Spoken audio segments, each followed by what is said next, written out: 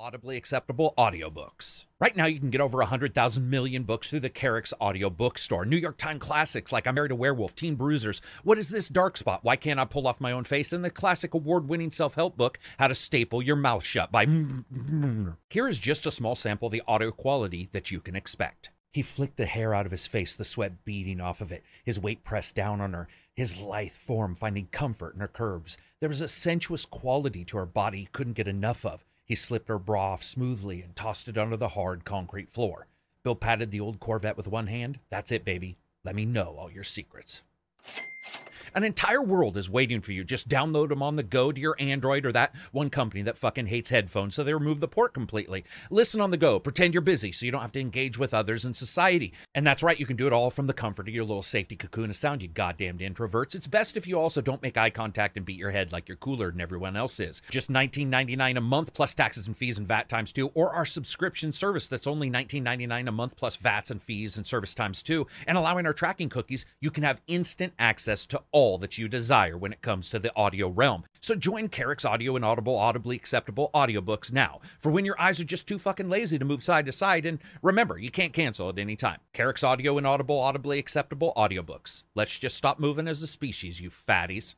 Today's podcast is brought to you by Carrix Audio and Audible audibly acceptable audiobooks. Right now, you can get over 100,000 million books through the Carrix Audio Bookstore. New York Times classics like I Married a Werewolf, Teen Bruisers, What Is This Dark Spot, Why Can't I Pull Off My Own Face, and the classic award-winning self-help book, How to Staple Your Mouth Shut by Here is just a small sample of the audio quality that you can expect. He flicked the hair out of his face, the sweat beading off of it, his weight pressed down on her, his lithe form finding comfort in her curves. There was a sensuous quality to her body he couldn't get enough of. He slipped her bra off smoothly and tossed it onto the hard concrete floor.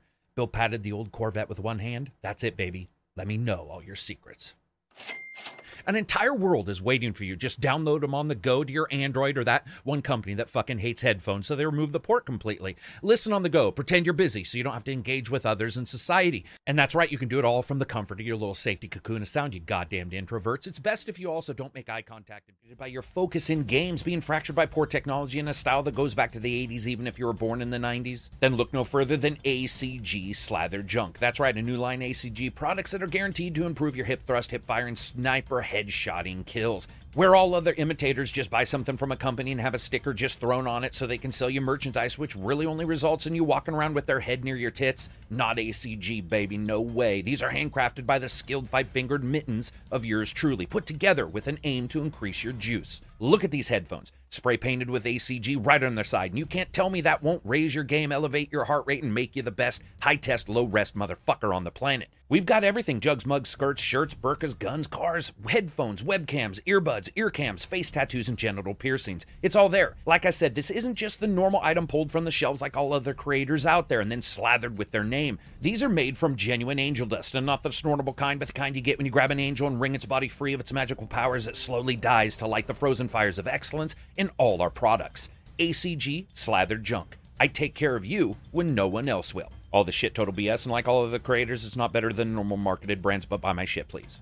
In a world where first-person shooters are relegated to been there, done that status, a new contender has arrived. Today we announce Call of Carrick 2, the Karakaning Limited Unlimited Collector's Ultimate Exclusive We Ran Out of Fancy Shit Names Edition. Where other video game editions just give you a couple items, we here at Crack Design Incorporated Productions want to reward you, the gamer. Now we have marketing data that proves that all the other shit you get matters more to you guys than the game. So when you buy for a limited but ultimately unlimited time and purchase the Unlimited Collector's Limited Edition, you get DLC that'll be sold later in a complete package, a gun painted like a giraffe, a gun painted like you would probably paint it, a deck of completely unrelated Nullway playing cards, a specially designed Zika-sized mask guaranteed to fit no one, and lastly, get access to the PC version early so you can beta test that bitch for us. But most importantly, for a completely unlimited time to make you feel like you need to rush out and get it, we have an oversized, completely ridiculous statue lit up with Christmas tree lights that we won't tell you how much it costs us to make, but you can bet some kid in China's pounding these out 20 a day while high-fiving a statue of Xi Jinping on his way out every morning. And to close this off, here's a list of bullet points that we needlessly make look like they're all in the special editions, but are actually just in the game. The game. A manual, like that's somehow special. An explanation of the modes right here because it's got numbers in it. It'll make you think there's more going on. And lastly, multiple times where we can use the word epic and massive to make sure that you feel like you're going into a Michael Bay movie. So buy now and join the epic, interconnected, massive, scorching, huge, big word, interactive, open, but really hub world gameplay experience. This is somehow already being claimed as a classic, an instant hit, and amazing by websites that haven't even fucking played it yet. So join us September never. Disclaimer, also not on early access services because we're shit with promises. And today, a special thanks to our new sponsor. Have you ever wanted to be a part of nerd culture but didn't have the money to jump into the newest graphics cards, expensive figurines, or YouTubers trying to sell you on 3D printing at home where they get a cut? Well, look no further. A company's found the perfect middle ground for people with just enough money to spend, but not enough to do anything useful with. Carrack Crate, where you get a new crate of random Carrack items every single month. Each month, a different box arrives at your door. Spatulas, used socks, my slightly bent and beat up cheese grater, or a cat. That's right, for only $14.99 per month, twice a month, you get a small crate sent to your house, just absolutely stock full of useless bullshit. Each pack is created to make sure that you get at least 4 rare items as well as 4 items that you won't have any fucking clue what to do with. Now, just some of the amazing things that you can get in your new Carrack Crate: a pair of bloody scissors, used facial scrubber, 1/2 of a well-worn jockstrap, and the last ball of lint that my cat coughed up. Ladies and gentlemen, you won't find a better deal for something to make you feel like you're wasting your cash on crap anywhere else. And these items are nice enough to display proudly around your home as a member of the Carrack Crate. Each comes with a stand made of genuine bullshit. The same bullshit anyone is trying to prattle to you like you're a rot-lipped gate mouth whenever they want you to pay for a mystery crate filled with useless shit just like this. So again, try Carrack Crate. For just $21.99 per month, 4 times a month, each month, twice a month, you can get an amazing crate filled with stuff that you will have no fucking idea what to do with. Carrack Crate, where strange comes to you.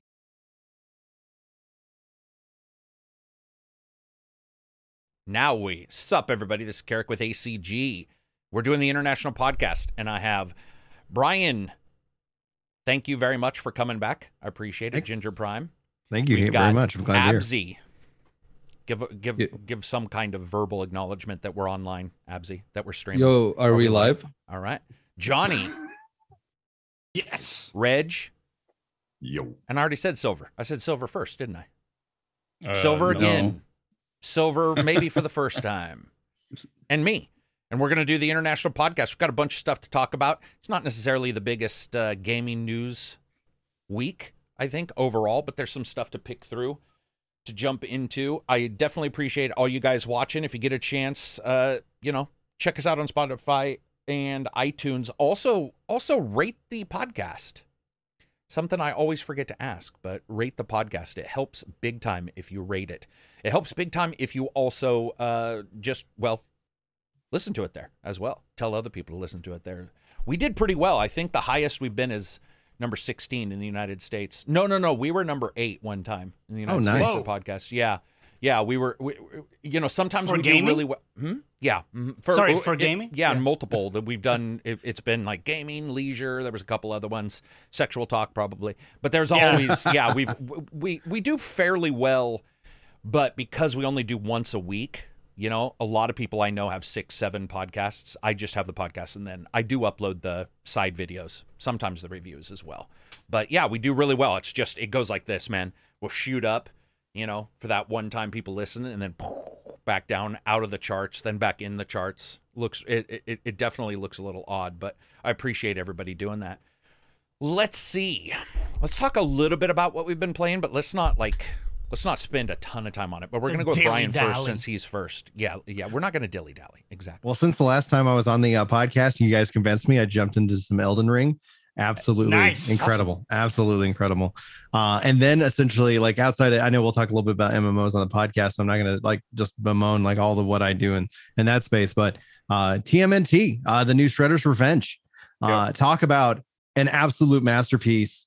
Talk about a game that like literally the drop in, drop out multiplayer, playing with the kids, easy as can be. Like absolutely just came out of nowhere. And honestly, it's like, it finally felt like somebody understood what a good TMNT game is supposed to deliver. And so that's essentially what I've been playing outside of, I still play New World and I still play Final Fantasy 14.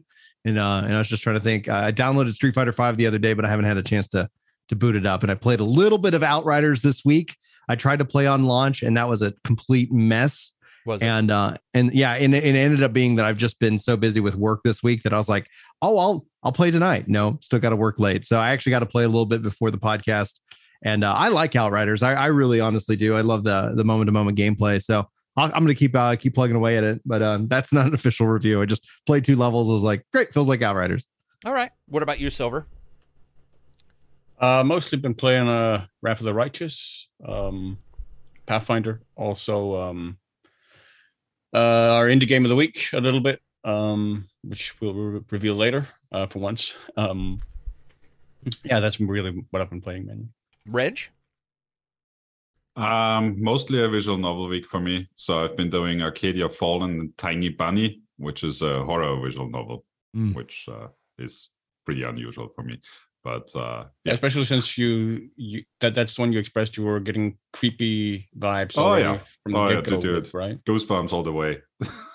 Oh yeah, you DM'd me. You're like, I'm very scared right now.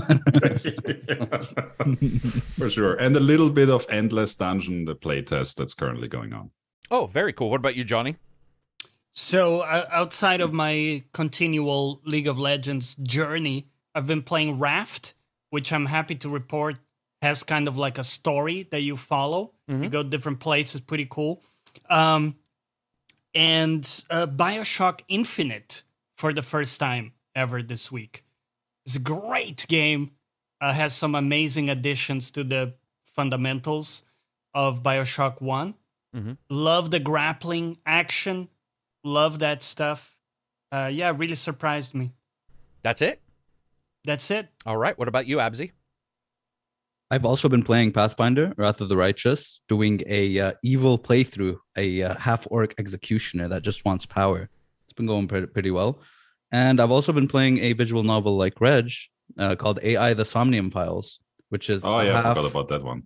Right, half visual novel, half kind of a point-and-click thing, and it's been going pretty well. And I also started a Raft game with a friend last night, which went pretty well. So a bit of all 3 games I've been playing now. Gotcha. Everybody in chat, what have you guys been playing? Looks like some people are doing a little bit of Outriders, Prey. There's always going to be somebody playing Prey. Even 15 years from now, somebody's going to be like, I'm playing Prey. I'm not really playing anything. I'm doing some stuff on the side for the channel. I haven't really been jumping into anything. Reading here, let's see. Teenage Mutant Ninja Turtles. A bunch of people are really excited for that. That's pretty short, though. Isn't it, Brian? Isn't that a shorter game? Yeah, but it adds a lot of like just replay value. I think essentially one of the things is it does feel like it makes you, if anybody remembers like the golden age, you had golden Axe, you had X-Men, and it makes you play this game and go, man, I really hope that they do those next. Like it doesn't have to be a game that's going to consume your life, but the fact is, like, when it comes to drop in, drop out multiplayer, as a gamer, I can't just express enough how important that is, because you could just be like, all right, I want to sit down and play for 15 minutes. And then all of a sudden your friend just joins you. And then you're like, well, I can keep going a little bit longer. And then all of a sudden you realize you're 4 or 5 hours in and you've had an amazing time, even if you've beaten it a couple of times, and et cetera. But it actually adds a lot of replay value if you choose to opt into it. But all in all, like it's a really good consumable game. It's perfect for the Steam Deck, which I know we're going to be talking about Steam Deck later today. And it's also on Switch and everywhere. It's got crossplay in some degree. So it's, I don't know. I'm just really thrilled. It came out I heard it announced and it was one of those like, oh, are they going to mess this one up? Like it always kind of like, I've played every Turtles game ever released. And it was always like, oh man, that they missed this one. They keep missing. And then this one just kind of slaps. Yeah. So I was like really pleased with it. Well, let's talk about the Steam Deck. So what are your thoughts, Brian? How long have you had yours? Okay, so I pre-ordered the second that they let me, and I finally got it second quarter. I got the high-end version, the one with the memory and all that. As somebody who, as a programmer, I've been enjoying getting into the weeds of hacking the thing to get it to do all kinds of things. So I have it running Stadia, I have it running GeForce Now and xCloud. So as a gaming machine, being able to do cloud streaming on it is incredible. The battery lasts an insane amount of time by doing that. Having running New World and Final Fantasy 14, which you have to hack Final Fantasy 14 on this, it gives me so much flexibility as a dad gamer. And that's where I'm going to come from for anybody who's like not a dad. Just ignore the next statement. But being able to hang out with the kids, they could be watching a cartoon on the TV. This does what the Switch don't. Like, it's like at the end of the day, like this exists and it's incredible. And there's so many things that I go, why doesn't Nintendo let me do this? Even if just connecting to X, Y, and Z. And so that like this is my where I spend most of my game time. That's where I played most of TMNT. That's where I've played most of the games that, as long as they're supported, are there. Is it worth the price? Absolutely. The battery will drain on a game like Final Fantasy 14. New World will drain the battery. So you get maybe a good hour and a half, 2 hours out of it in terms of that kind of game. But if you actually have a cloud service like Stadia or xCloud or GeForce Now, you could game on that for 10 hours and you won't notice it. I think it's quiet as all get out. Like, honestly, I'm incredibly happy with my deck so far, and the sheer flexibility that it lets me kind of break into it and do things that it doesn't normally do right out of the gate, I think is exciting. And I think this will be have a huge impact 5 to 10 years now for the Linux gaming community. And I think gaming overall, as we see Microsoft move its kernel more to a Linux base. And that's what Windows 11 is, the most Linux version of Windows yet. So we're seeing some really good movements in the space. And I think Linux is going to be a really key player in the future of gaming. What about form factor? You're happy with the form factor of it and the weight? As a 6 foot tall, like, actually I've lost 35 pounds. So I'm 270 pounds now. Like, this feels great. Like, I love the form factor. It's got the little clicks on the backhand, which it was great. It's USB-C charging. That's actually really critical because iPhone is the only thing that I've got that doesn't now support USB-C. So this is like, it fits right into my own charging stations that we already have downstairs. I love the factor, and even with the like the trackpads for like moving, if you need a mouse and key, for certain things, especially like in 14, that ends up being a help. No, this is so comfortable, as opposed to like the Switch. Where, has anybody ever played a game like on Switch laying down and your arms kind of maybe start to tingle or get numb, and you're like, oh man, like I'm feeling uncomfortable? I have yet to experience that with this, but again, my play sessions tend to be around maybe 2 hours on the deck, as opposed to like, if I was going to do anything more than 2 hours, honestly, I'd be like, I'm just going to go to the PC. Yeah, I that's why I got this for the Switch. My wife was looking at that for me. Satisfied. Yeah, it's so much better. I can hold it and play, and fuck the Joy-Cons. I hate the Joy-Cons so much. She was asking me like what I want for my birthday. It's coming up this month, and I was like, so she was looking at that. So I'll pass that along to her, because I was like, I don't know, that does look more comfortable. It's so comfortable. It works very well. But you can't at least the ones I got only works in portable, so you can't like use them as their own controllers. Mm-hmm. Yeah.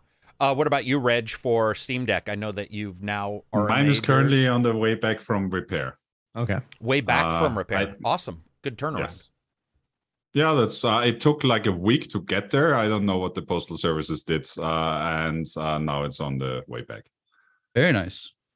Yes. Overall, ignoring the hopefully RMA. all fixed, and potentially, hopefully, with the more quiet fan, if they replace the whole thing, because that really was my only complaint, that I got the noisy fan.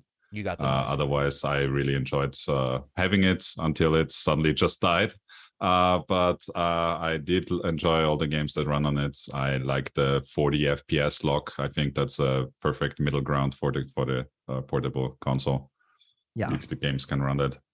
And of course, I mean, the same. I've used the Linux desktop on it plenty as well, adding my own scripts, etc. Anybody else have a Steam Deck in here? Johnny, you don't have one yet, right? Nope, not yet. Yeah, I still haven't RMA'd mine. Found out it didn't work and then put it back in the closet. So, not super impressed with it personally, but I think it's just because like portable's just not very comfortable for me. I don't know what it is. I just I mean, especially portable of that size. Yeah. I'm just like, I'll just sit in front of the PC. I think if there was a tiny bit more of a need, if I had kids, I could certainly see it being, something where it's like I didn't really have any complaints with it per se, but it didn't push me. But that was sort of the same way the Switch was. Switch only got me for some particular games like Skyrim, where I played a bunch. I think their port for Skyrim was incredible. Which is awesome. I also think that the better Steam Deck does, obviously, we'll get other competitors, which is great in that space. If you want these kind of things, that's the best part, is that you can, start to see that competition already boiling up. We're starting to see big websites do reviews of the other, these other devices and stuff, which then is going to cause people to look at that and say, hey, what can we hit? I don't know if they'll be able to hit the power of the Steam Deck, at least for a while, just by the sheer, Valve took a hit on the price, obviously. I mean, because they've got some pretty good hardware in there. But speaking of the hardware, so Reg, they cut the NVMe speed by half in the premium versions. Is that what it was, or is it all correct? Have they stated why they did that? I think as far it's mainly supply issues. So they were like, okay, we're not really getting the supply of the full speed one we wanted. The 2-speed one will have to do as well. All right. And just so everybody knows, while Steam did that, they didn't really tell anybody. It's stupid, but that's neither here nor there. I think in the end, it's not really going to affect any performance on the Steam Deck overall, and what you're using it for. We'll find out if it does, because somebody's going to benchmark everything, right? We know that. For sure. There'll be a YouTube channel that'll be like, you're losing 0.5, FPS on this one game, that kind of stuff.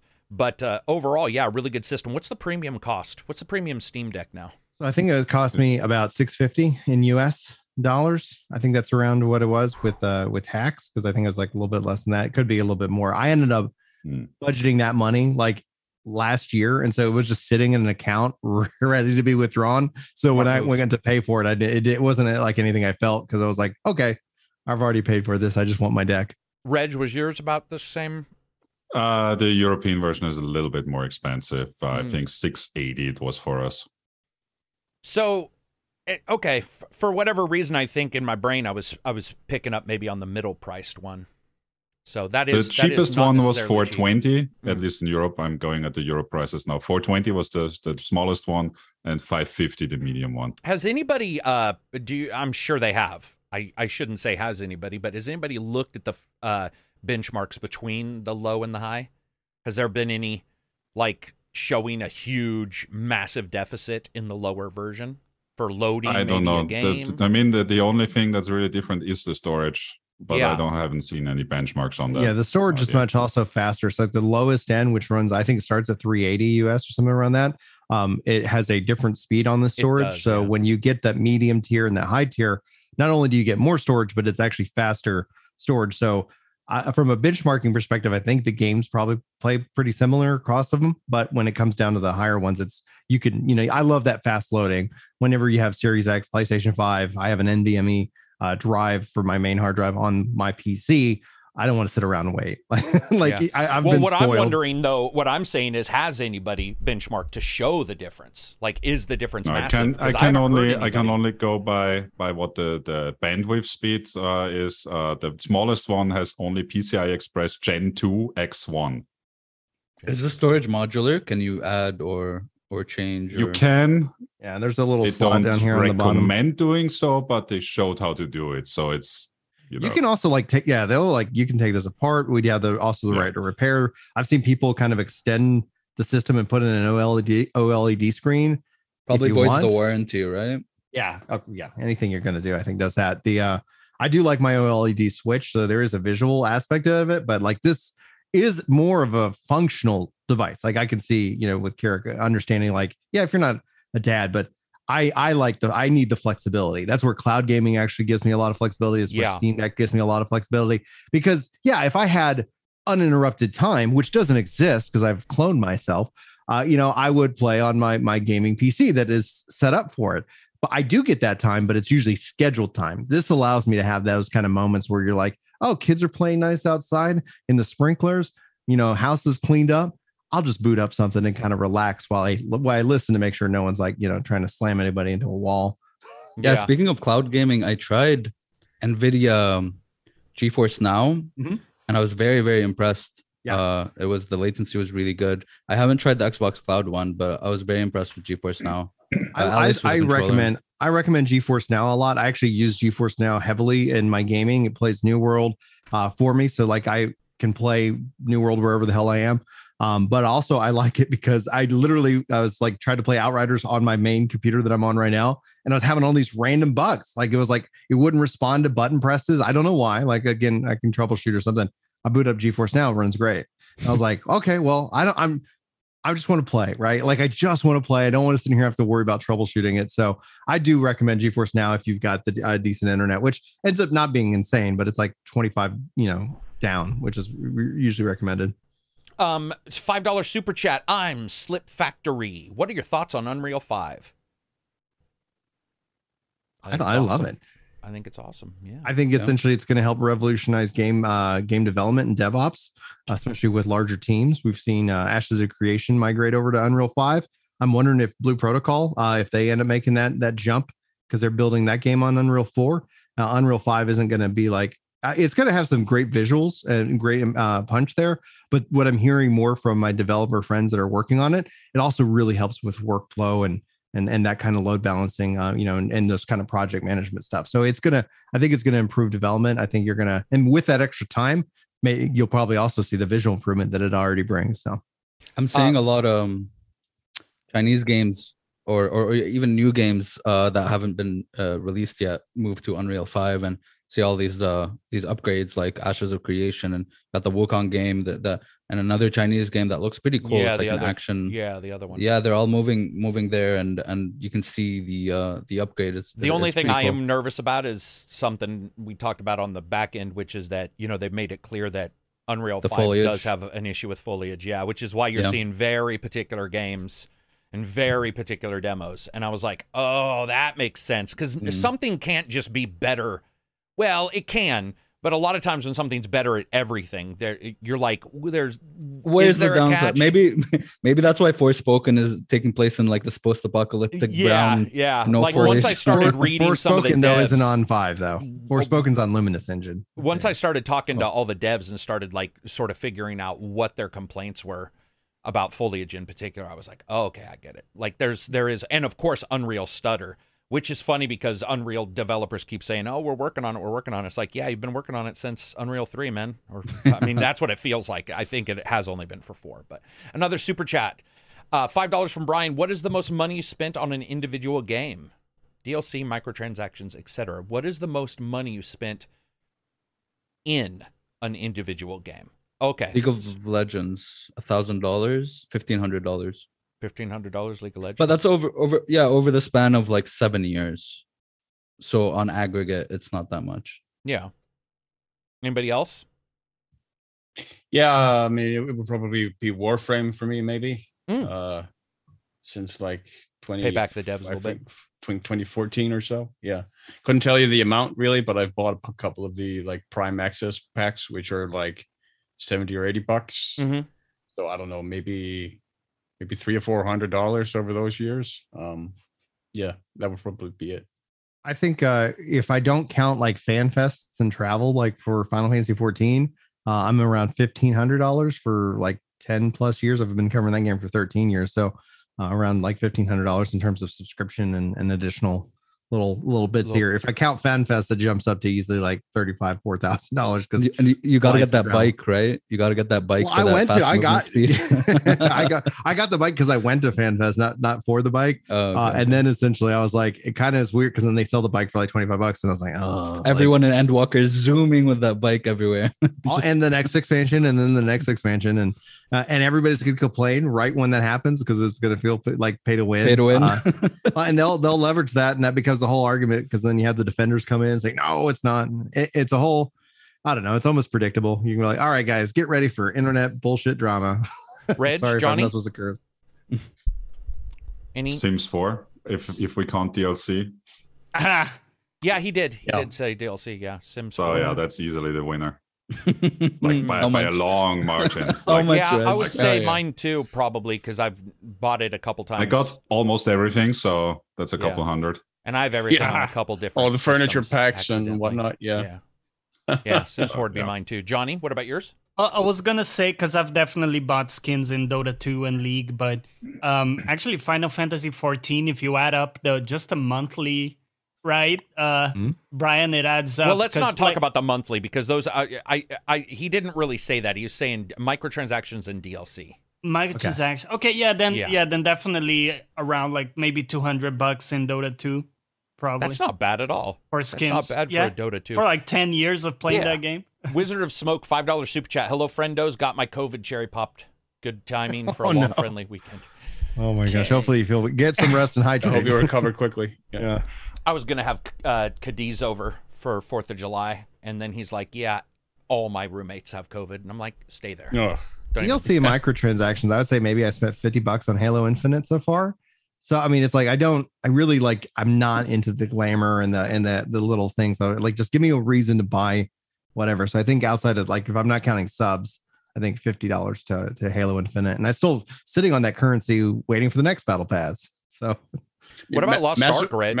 Oh, sorry. Go ahead, Silver. Mass Effect 3 was a huge one for me as well. Like, that was the first game multiplayer. I remember. Yeah, the multiplayer. Yeah. I remember with that had like the loot box. Yes. Sort of Dragon Age system. did it too, didn't it? Dragon Age Inquisition. Yeah, later on, yeah, Dragon Inquisition did the same thing, but yeah, where you like bought a pack and you got random stuff in it, and I remember there were some specific classes I wanted to unlock, right? So I kept like buying the packs, looking to get that specific class.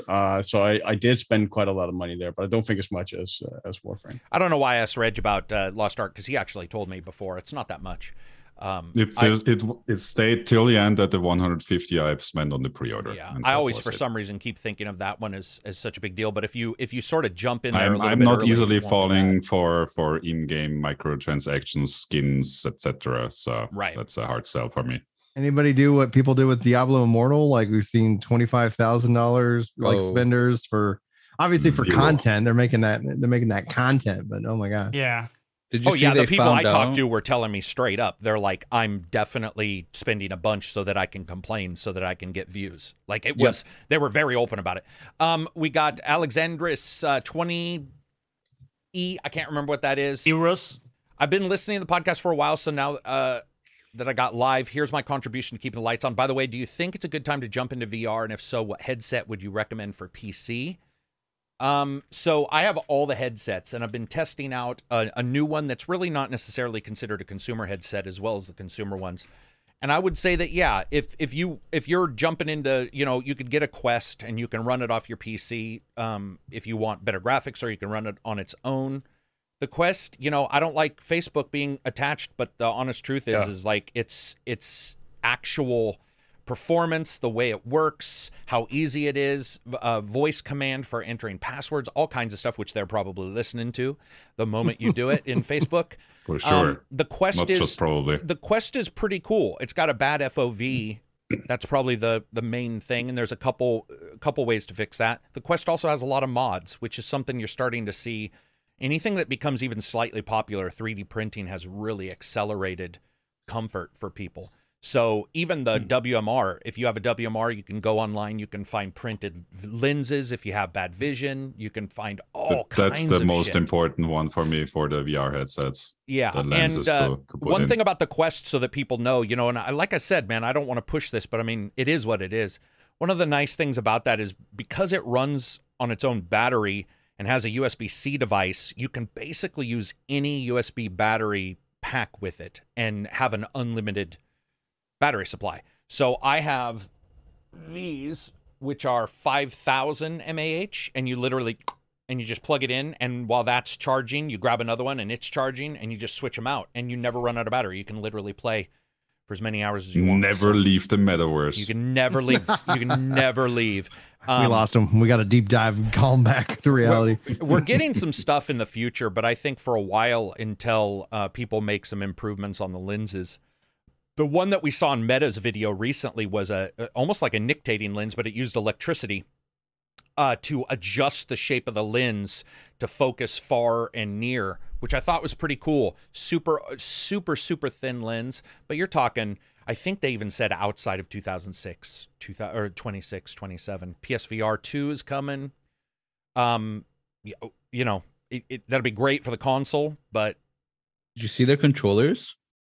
Yeah. Wacky. Weird. Well, I mean, they remind me a lot of the Index Knuckles controllers. Probably, yeah. They probably have sensors or something for That's your what fingers. I wanted to play around with, was the Index, because I have the Quest 2 or whatever it is. Yeah. And so I ended up finding that it made me more nauseous than anything. And so I was like, well, I'm maybe VR is when I end up dipping out. My dad stopped playing video games at Super Mario 64, and he's like, because he has bad vertigo, and I was like, oh, I wonder if there'll be a thing in the future where all of a sudden like I can't handle this, and I was playing doing VR, and I was like, well, I was doing the Star Wars game, the Squadrons. And I was like, okay, like I need to go lay down.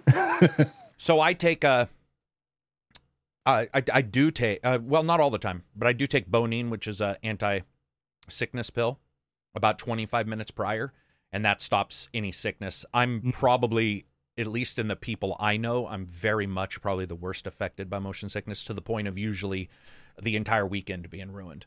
Where I'll get sick, I'll get migraines, and that usually works instantly. And it's like $5 for 50 pills. And they're an antihistamine, but for whatever reason, they affect the ears. And it works, and it doesn't make you tired like Dramamine. Dramamine is the same thing, motion sickness, but it gets through the blood-brain barrier, so it'll make you tired, where this stuff doesn't, and it works really well. And what's weird is you take it a couple times, then your brain does get a little bit more accustomed because you can play a little longer. But I will say this, motion sickness is real, man. And one of the things that pops up is you'll hear developers be like, we've figured out a way to curb motion sickness. No, you haven't, because humanity hasn't. It doesn't matter what you say. You can't curb all motion sickness. It's physically impossible. Like there's no such thing. You can make it a little easier on people. Teleportation mode works for movement. I think for a lot of people, that's a huge bonus. FOV might be a bonus, even though, isn't it weird? In normal games, a wider FOV helps. In VR, a wider FOV can make it worse. And that's why you play a game in VR and they'll have the safety lens come down. As soon as you move, yeah, exactly. As soon as you move, it's the smaller so it gets. weird. Yeah. But if I play a tight VR shoot or a tight normal shooter, I'll get sick I'll be so sick if I play one with like a God of War style FOV, really tight FOV. Resistance, Homefront Resistance, prior to the patch, had a really tight FOV. But yeah, so VR is good, man. I hope you get into it. I hope you like it. Dude, it's awesome. It's awesome that we have all these choices. Let's see. And you got a bunch of mods that work very well for a lot of games. Yeah, I played. I have almost beat Resident Evil 7 in full VR. Full VR mod. Yeah, for the PC? VR mod for Resident Evil 7 is pretty much Resident Evil 7 in VR. Like there's a couple little issues with like the hand, but it's well past. I mean, even on the playing. PSVR, the hand didn't move independently. You had to like aim with your controller. No, I mean there's actual issues on this, but yeah, you're right. Yeah. And on this one, you also have the movement by the controller. But yeah, man, it's great. Miladej says taking pills just to be able to play video games sounds wrong. It does, and I had to force myself to ignore that thought because I absolutely get where you're coming from. It sounds dumb to say that. The fact is a lot of us have to do specific things to go out and do other things. So once you realize that in life, a lot of times you are prepping for whatever you're doing, sort of pretend like it's packing for a trip.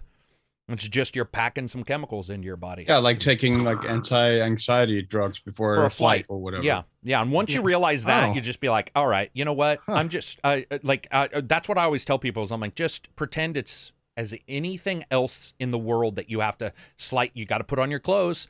If you want to go outside, unless you want to be arrested, there's some things you have to do. And taking one of these pills prior to VR has made me.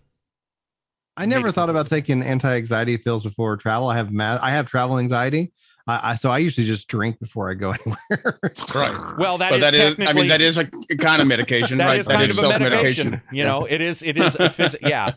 I mean, I know a lot of people who have to take for flights who have to take, some. I've never been scared of flying. Like it's just until I get to where I'm going. Like I have this, and especially if I'm going to a place I've never been. That's prep and like prep anxiety is real, man. Yeah. It's like but once I get where I'm going, and if I've been there before, it's much easier. Yep. But if I'm ever going, let's say you're like, hey Brian, we're gonna go to E3 or something, like if they brought that back, the first time I would be a wreck. Like if we were all hanging out, like I would just literally arms crossed, wouldn't say anything. I'm just quiet because I have.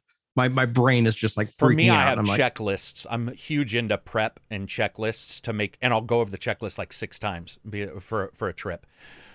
So moving on from there, or anything else for VR and Steam Deck. I hope they drop the price on the Steam Deck. I didn't realize that premium one's so expensive. That would help people get in. But, you know, that's life. Overall, I think everybody I know is happy with it. I will say that our Discord is incredibly high in the number of RMAs, though. And I think that, like, for a couple other Discords I've talked to, they also seem to be very high in RMAs. And you know, Gen 1 of a tech usually happens. But I think $650, and then you get an RMA, it causes you to, there's that moment of, like, also very, very damn. varied RMAs. Like, it's not like one specific issue. Like Our one Discord has it randomly turn off during game because it overheats. Mine just randomly didn't turn on. My brother's only lasted 20 minutes on a full battery. Yeah, that's what you were saying. 20 minutes on a full battery. Spread out over everything. That's crazy. Colotol. I even tried to pronounce it right. Colotol had power like yours, right? And like mine, where it just had issues with powering up, I believe, was his complaint as well. I could be wrong. Is that right, Reg? Do you remember? No, Colotols? I'm not sure who it was, but one guy in the Discord was saying he was on his 5th round trip with the Steam support because his would just randomly turn off. Yeah, that's him. Yeah, that's him. That poor guy. It's like, yeah, it's 95 degrees and it just switches off. He got the one CSR who's just ironclad. He's like, we've got to go. Did you turn it off and on? You're like, dude, look at my notes on the CSR call. This is the 15th time I've called.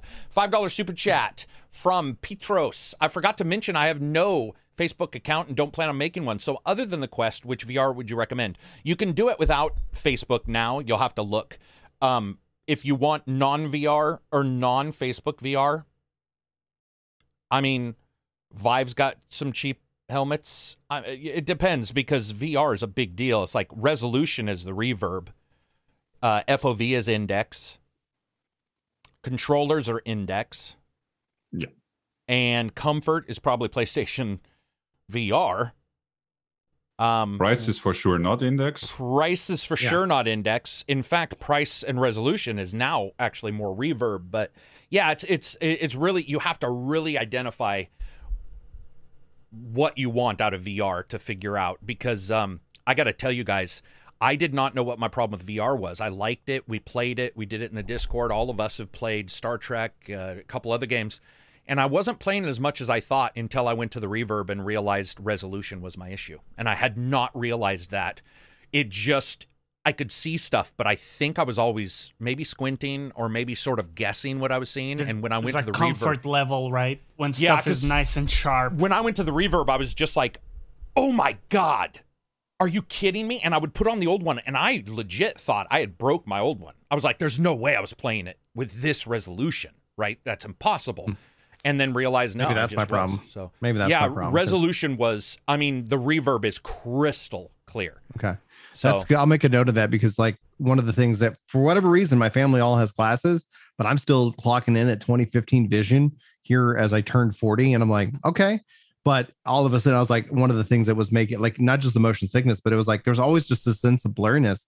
And I was like, this is giving me a headache. Yeah, no, they are blurry. They are blurry. I mean, you know, and the problem with, by the way, with high resolution is you need a video card to push it. Yeah. Like, people don't realize that, like, when I say a reverb, I mean if you have at minimum a 2080 Ti. And that's the truth. I had a 1080 Ti and I was like, ooh, Fallout was really janky. And that, well, admittedly, now they've figured out anti-aliasing methods. There's a fake Fovid filter you can download. There's a lot of fixes. But anyway, moving on from there, let's discuss something that's a little bit more for everybody. First of all, I want to talk about Sega real quick. Did you guys see? So Sega, they redid their trademark. They redid a little bit of their design, and they also said they're going to do more cartoons, more anime, more what did they say? Cinematic releases, like movies. Perfect. Yes. Yeah. So what do we got? General, we got Sonic, right? Mm-hmm. Yeah. And two Sonics or one Sonic? Yeah. Two Sonics. Awesome. Two Sonics. Loved them both. Okay, so two Sonics that were pretty good. What other stuff from Sega? Is that it right now? Well, right now it is, yeah. Right now it is. But they have a lot of IP. Would be something like Persona up next. From Atlas. Fantasy Star, like, as an IP in a world that you can tell stories. Persona also already had an anime with Persona 5. Oh, yeah, okay. Shining Force. Don't they have Panzer Dragoon? Like, it's like, there's a lot of IP they have. Yeah. Well, real quick, though. Wait a minute. Did you say Persona does have a series? Yes, Persona Yeah. 4 and 5 at least, maybe also the previous ones, I'm not sure, do have like an animated show that just basically tells the story of the game. It's just the game as a video. Okay, all right. So long story short, Sega's coming back. They're doing all this. They've actually been making moves behind the scenes a lot on their games too. But you see them doing good on Sonic. I don't remember, Profits. Which Sonic was the one that had the issues and had to be reanimated? Was that this That was the first first one? one. That's the first one. Mm-hmm. And they've already done a second one? Yes. Whoa, that's a fast turnaround. Oh, and they're good. I've seen Are they them really and good? Anybody else Yeah. but Brian? Is Brian just like I a like fan? the first one. I'm too much of a fan. No. I like the first one. All right. I Yeah. just wanted to make sure because Brian's hot on him. So I'm like, are we getting the truth here? But I get you. I represent like the dads out there. Like it was great. oh right, the This is 1980 dad great. who played Yeah. the original. Yeah. Okay, so we do have these, and then Netflix is doing all the series, right? Amazon doesn't do as many cartoons. I've seen a couple, not a lot. I call them cartoons, animes, whatever you want to call them if you want to be fancy anime. Yeah. But they're cartoons in the end. Deal with it. Amazon could do some serious stuff with Sega. That would be very cool to see them. like Go ahead. Panzer Dragoon as like an anime. I know. series. I know. Mhm.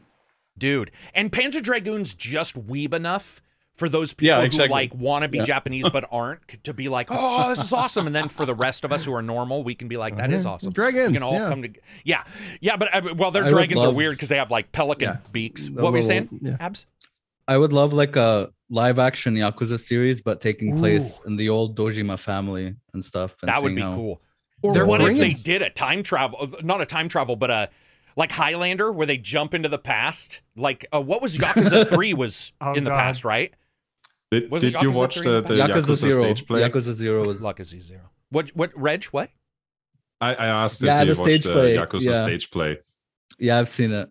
I don't even know what There's it is. a like 2 hour or so stage It's play of it's Yakuza. it's a play of Yakuza, but they Oh. kind of incorporated the game where the dude just presses pause, drinks some health potions, goes back into the fight.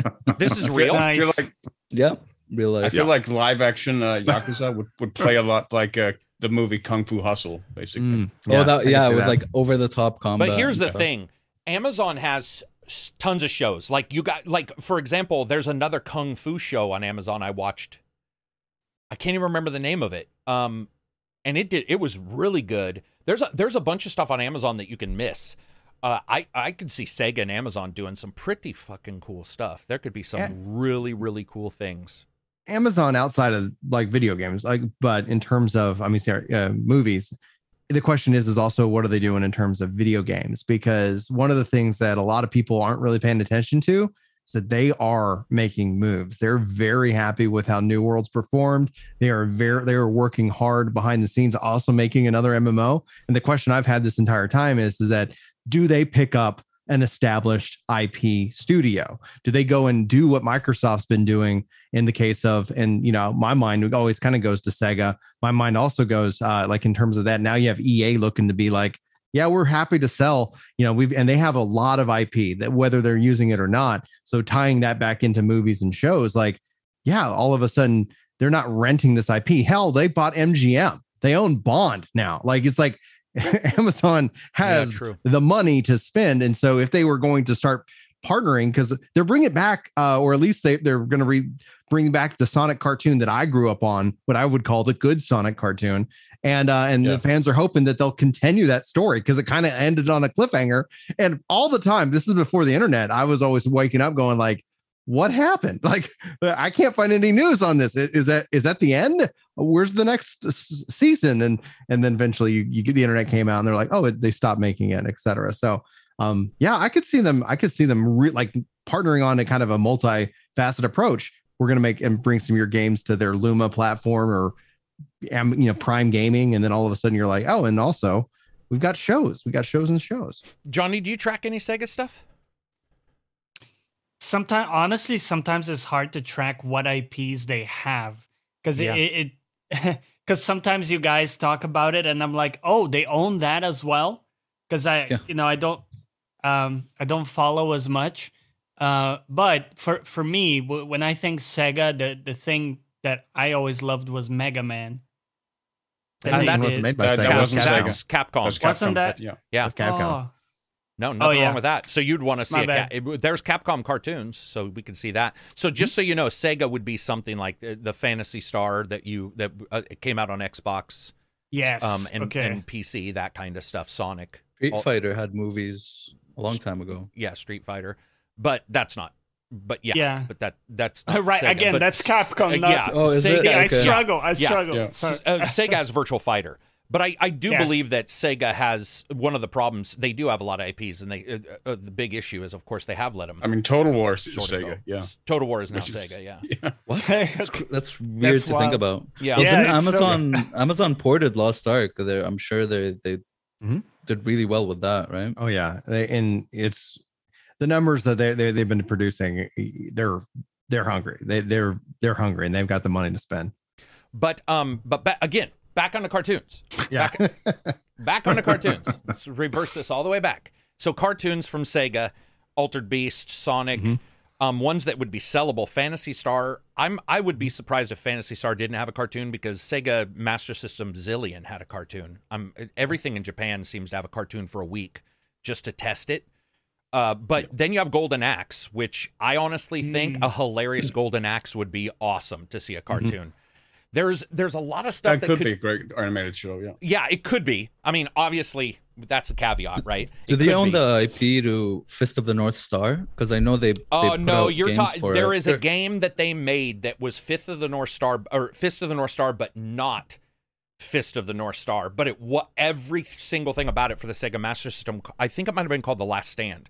But I Even the owned it. new one, like the Yeah, I don't know. Maybe they now fully own it. I don't track Sega's game IPs as much as I used to. There are smaller ones, because Actually, they there have is so many. there is one. Bayonetta is from Sega, and That's Bayonetta true. That would as be a good cartoon. as a cartoon, Yeah. man. Oh Woo. man, see Yeah, that yeah. would be where you nail it. If you Interesting. did and you were smart and didn't do 22 Yes. episodes. If you were like, here's your 8 episode, just as good as Dragon's Dogma minimum. Yeah.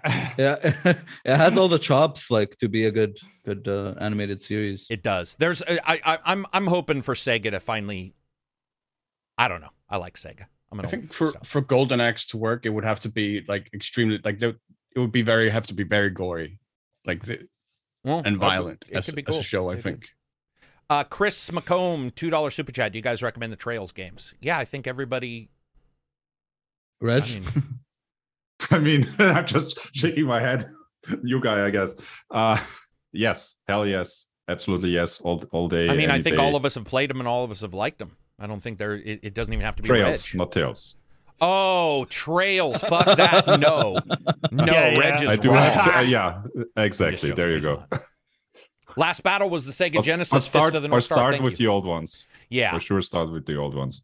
Yeah, no, he played all of those in a row and really liked It is one story from 1 to the 9th game. It's one story. So Yeah. don't jump in.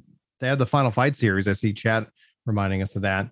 And Yeah, that they could translate well. They actually just recently released like a year or two ago the Final Fight 4 game, which was I like, forgot all about Final Fight, man. And that was like the Fatal shit for a while. Fury as well. That was Sega as well, wasn't it? Fatal Fury. No, Fatal Fury is Or- SNK, isn't it? I thought Is it? Fatal Fury. Jesus, there's so many of those. Yeah. Tato, there was Tato, Data East,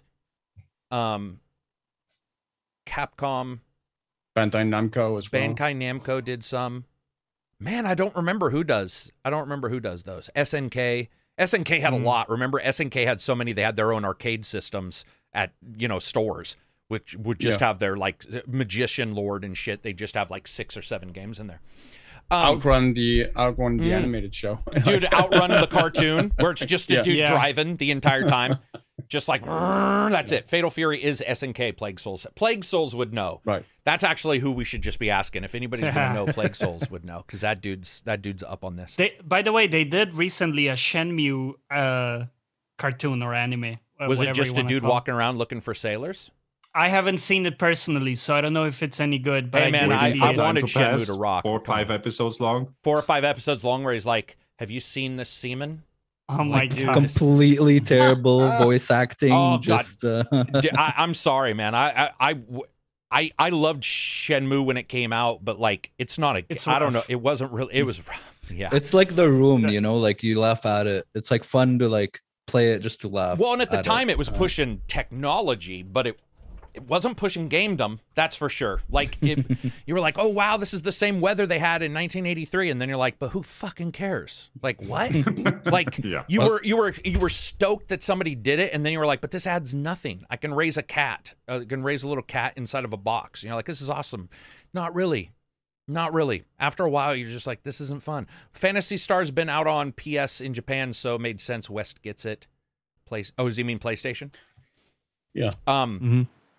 Wasn't Vanquish is crazy, from Sega. Vanquish could be an awesome Robotech style thing. Sorry, Silver. What were you gonna say? Crazy Taxi was also Sega. Oh right? yeah, you're right. Yeah. Bro, Oh what are my you bringing up God. these? How would you make that a cartoon though, Silver? Put the Simpsons in it. And You just would. have them drive around. I mean, Luc Besson kind of made that as a movie in Taxi already. Oh yeah, you That's can do like kind of- more yeah. with That it, film was kind of Crazy Taxi. Yeah. True, I guess. Yeah. Okay. All right, I'll give it to you. All I right. love that. I missed Crazy Taxi. But long story short, Sega's got a lot of stuff we don't even know of. Headhunter is Sega, I believe, which Yeah. is better than Metal Gear. Sorry, I don't care what you say. Valkyria Chronicles. I was Valkyria just looking at the Chronicles? list. Ooh, Jet Set Radio, the cartoon. Nah, there's got to be one already. Come on, guys. Come on. Now I think we're wrong, right? Yeah, Jet Set that's Radio's true. got an anime, doesn't it? If it doesn't, Did wow. point out the obvious one. Echo the Dolphin. Dude, Echo the Dolphin, the cartoon, where you just go and clean up the yeah. beach with your bottlenose dolphin. You just go and you there get was trapped a inside of. dolphin TV series when I was a kid. What Was was there? it called? Yeah. Oh, But live sure, action. Flipper. Yeah, the Yeah, exactly. the Yeah. Australian. Movie? Yeah. I Yeah. think that was Australian, wasn't it? Or You no, mean- no, the You mean Australian like one the was the dolphin had an kangaroo. Australian accent? Because that'd be weird. No, the show was Australian, I think. But I may just mistake it for like Skippy the Kangaroo, which was another show that ran. Toe Jam and Earl When I was a from kid. Sega. Toe Jam and Earl. Thank you, Bayonetta. dude. Apparently no, Sega owns we that? did say Bayonetta earlier. Okay, Yeah, cool. Bayonetta. No, you're absolutely right, Brian. But dude, Toe Jam and Earl is beyond the shit for a cartoon. That's my highest now. Toe Jam and Earl by far my highest. Somebody's gonna. Sorry, guys. I need a sec. Yeah, no, that's all right. Moving on from there, moving on from Sega, there was something else that was connected to this, and I wanted to ask you guys your opinion on something. Give me 1 second. I'm looking through our notes. There was something in particular around this and... Oh, man, we just talked about this. Oh, come on. I don't think I put it in the notes. Sega. IPs. Oh, man. I'm not going to remember, am I? I don't think I am. Yes, I did. No, I didn't. Something else. There was something about Sega and IPs, and I was like, oh my God, this could be the Persona thing. on PC or something? Or? No, it wasn't anything like that. I think it had to do with some business stuff that had popped up. But, did you guys also see 13 is being remade? Mm-hmm. So 13. This will be the third of the 13 games, and they're remaking 13, the the second remake one. is being remade. Yeah. Yeah. So they're not remaking the original, which the remake sucked at. They're remaking the remake. Yeah. Barely a year later. Barely a Oh, year. they're all yeah, because they Well, put because out a it launched trailer. so terribly. Mm. Oh, is that why? No. Mm-hmm. Here's the thing. Can I ask you guys, though? Do you think anybody was chomping at the bit for a remake of the remake? Is 13 so big? No, but I think they were. Yeah, I think they weren't chomping at the bit for a remake of the remake, but for the remake to like get fixed for its issues more than. But it's... Because it is a free patch for everyone who has the remake. Oh. Okay, so it's not really the way it sounds. It's going to be attached to... Like a definitive It is edition. a Yeah. very big patch. It's like a let's Realm put it like Reborn that. type shit. Yeah. Okay. Because what Or I a was No Man's thinking Sky is like... fixing it up situation. Yeah, However you all right. want to Yeah, look at it. right. No Man's Sky or like Final Fantasy Reborn or what, you know. Yeah. Yeah. Yeah. Okay. Makes more sense now. Mr. Agent says, I'm honestly glad that they're remaking 13 remake that sucked. I mean, why get mad? I don't think anybody's mad. I'll tell you that much. If you get mad over video game stuff, you're in the wrong business. Comic Zone is also Sega. Correct. Booger Man is Sega. Okay. Condemned is as well. Condemned is Sega, yeah, but a Condemned cartoon would be weird, just super violent, Just fucking just following the story of a yeah, murderer. like Crybaby Demon Hunter or whatever, Demon Crybaby, whatever. And it was cinema. Kenobi. Catherine live action. Reg put. So that would be. Yeah. Is Catherine the weird? I looked at the potential things that Sega might do as movies next, and those were like the top 2 things that people's, at least those writing the articles, seem to really want, like Persona and Catherine. Catherine full body. Would Catherine work? Because the I have no idea, because you're just jumping. Because it's like puzzles, choices, so I don't right? know. Yeah, Catherine's about like choices, and there's like the dating sim, and then there's like the jumping. Yeah, puzzles. Catherine was a weird game in that way. So it'd be. So I wouldn't know how, if they would be enjoyable just to watch.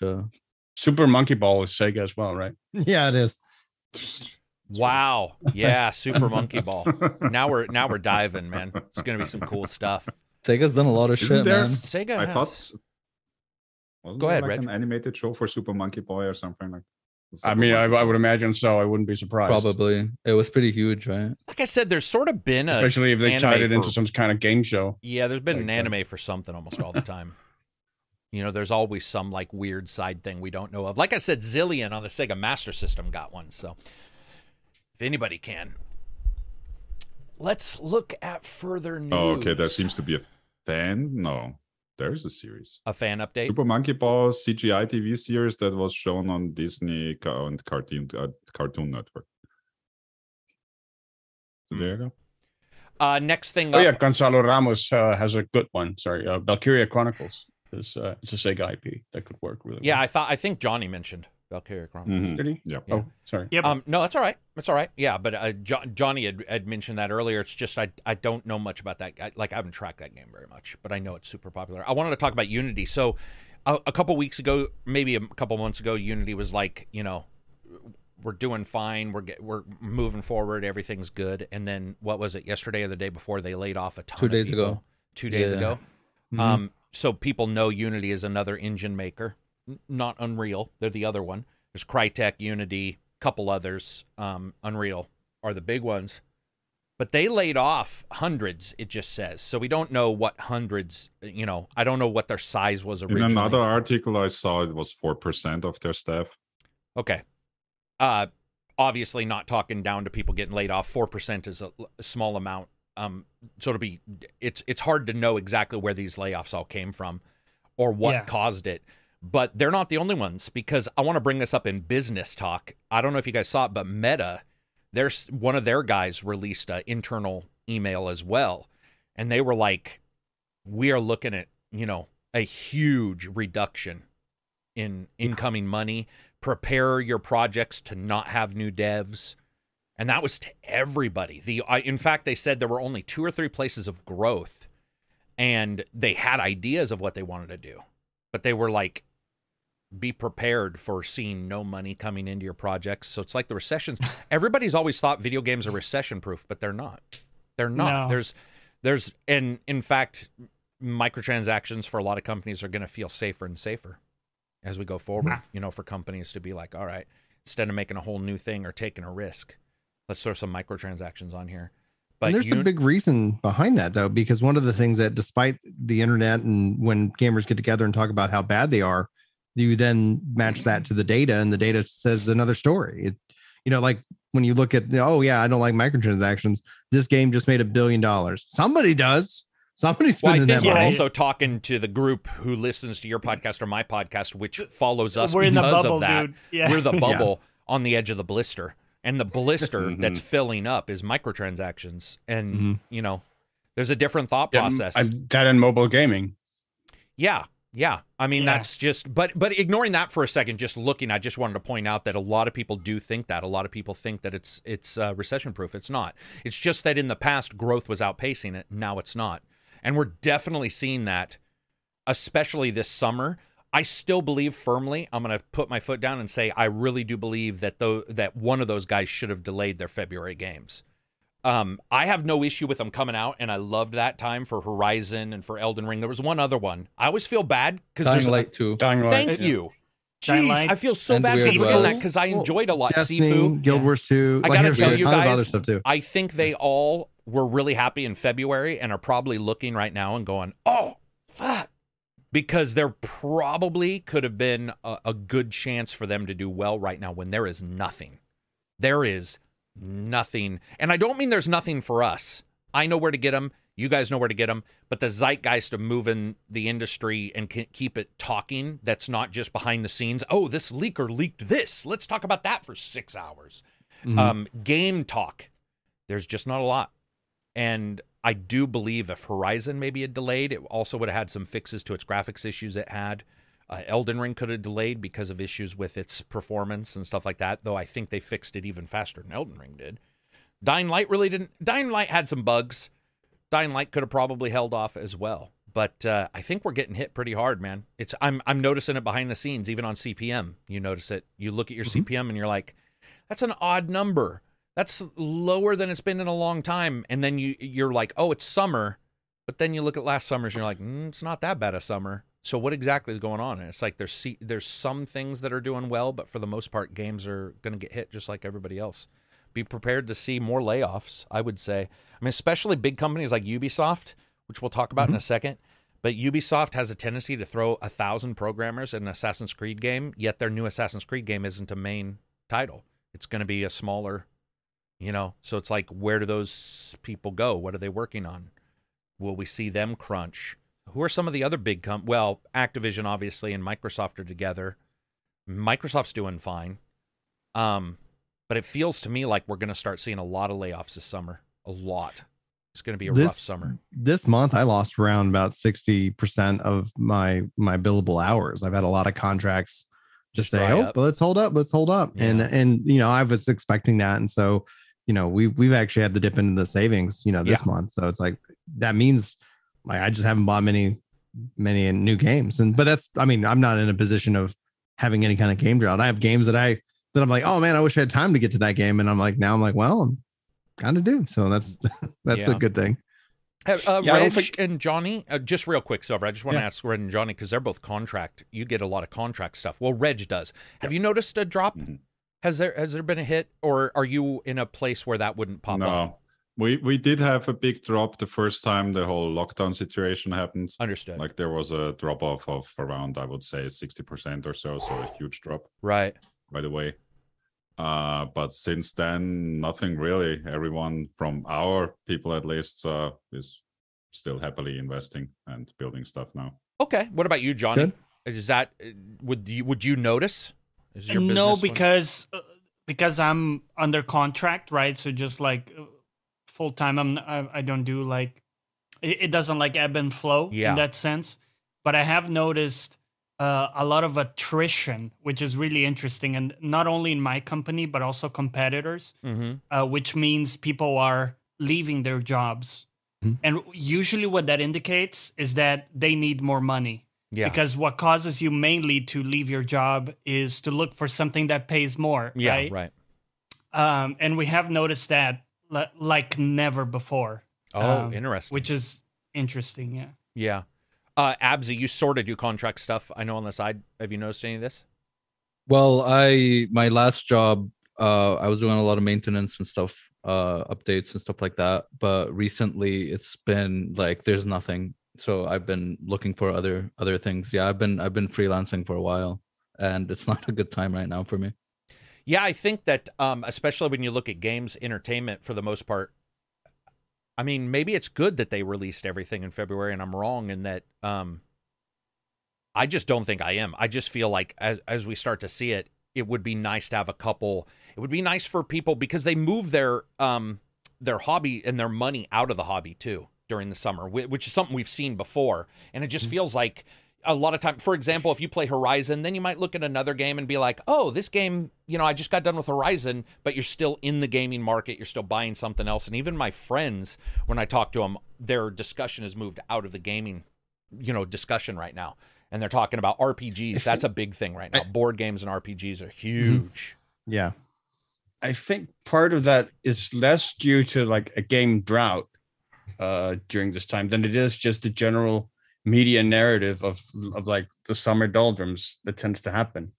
around this time of year. And I think maybe like some larger releases during this time would have sort of counteracted that, because media narrative tends to be driven by those larger titles. It doesn't really tend to be driven a lot by smaller releases, which still are releasing every week. Like every week I'm swamped with them. Like it's really hard to pick one for this podcast every week for me. But so that's why I sort of push against the drought idea. But I think it is because, I mean, the summer doldrum narrative is everywhere. It's also in film. Like when you release a summer film, it's also, I mean, it's in every form of entertainment. It's also in publishing. Right, but we're a games podcast. Yeah. But I'm just saying it's endemic to everywhere. It's sort of ingrained in the way media drives itself, regardless of what that media sort of relates to. So what's the argument? Well, the argument is, and people are distracted, and it is, I think it is just, I mean, it is partially a function of there not being large titles during the summer, but it's also partially driven by people going off on holiday a lot of the time during the summer, people being absent, doing all kinds of other things. There are a lot of different things that drives this type of phenomenon during the summer with media. Okay. I don't understand what you're saying. Also think about last year as kind of a crazy outlier with COVID lockdown. You know, like everybody kind of also still hesitant. Well, I mean, on but if you look happen. at gaming, we're down $2.3 billion. That's not and I don't understand. I'm trying to figure out what Silver's trying to say. Are you trying to say that, I mean, we all know summer doldrums are real. Yeah, I'm just talking about whether you were talking about whether they had made a mistake in releasing in February and not releasing in June and July during the summer, and maybe profiting off those doldrums. And I'm saying I don't know that would necessarily have made much of a difference to what we're seeing now. I don't think that it necessarily would have. You also got to think about how, like, especially games media is driven a lot off of hype and having those big releases and those articles to kind of drive that. And then those clicks then drive secondary clicks into other things that are going on. So right now, just for case of argument, because I agree with Silver, if I pull up my phone or pull up my YouTube, it's recession, this is crashing, Bitcoin's going to zero, or Bitcoin's going to 250,000. Like, it's all about what is the future in the economy. So I would say that with uncertainty, people are less likely to go and seek out financial things. So you're not going to go and be like, I don't really care about the next game or indie. I'm going to save on to that money and see and figure until I know what's going to happen. And then essentially you're just going to play your current library of games.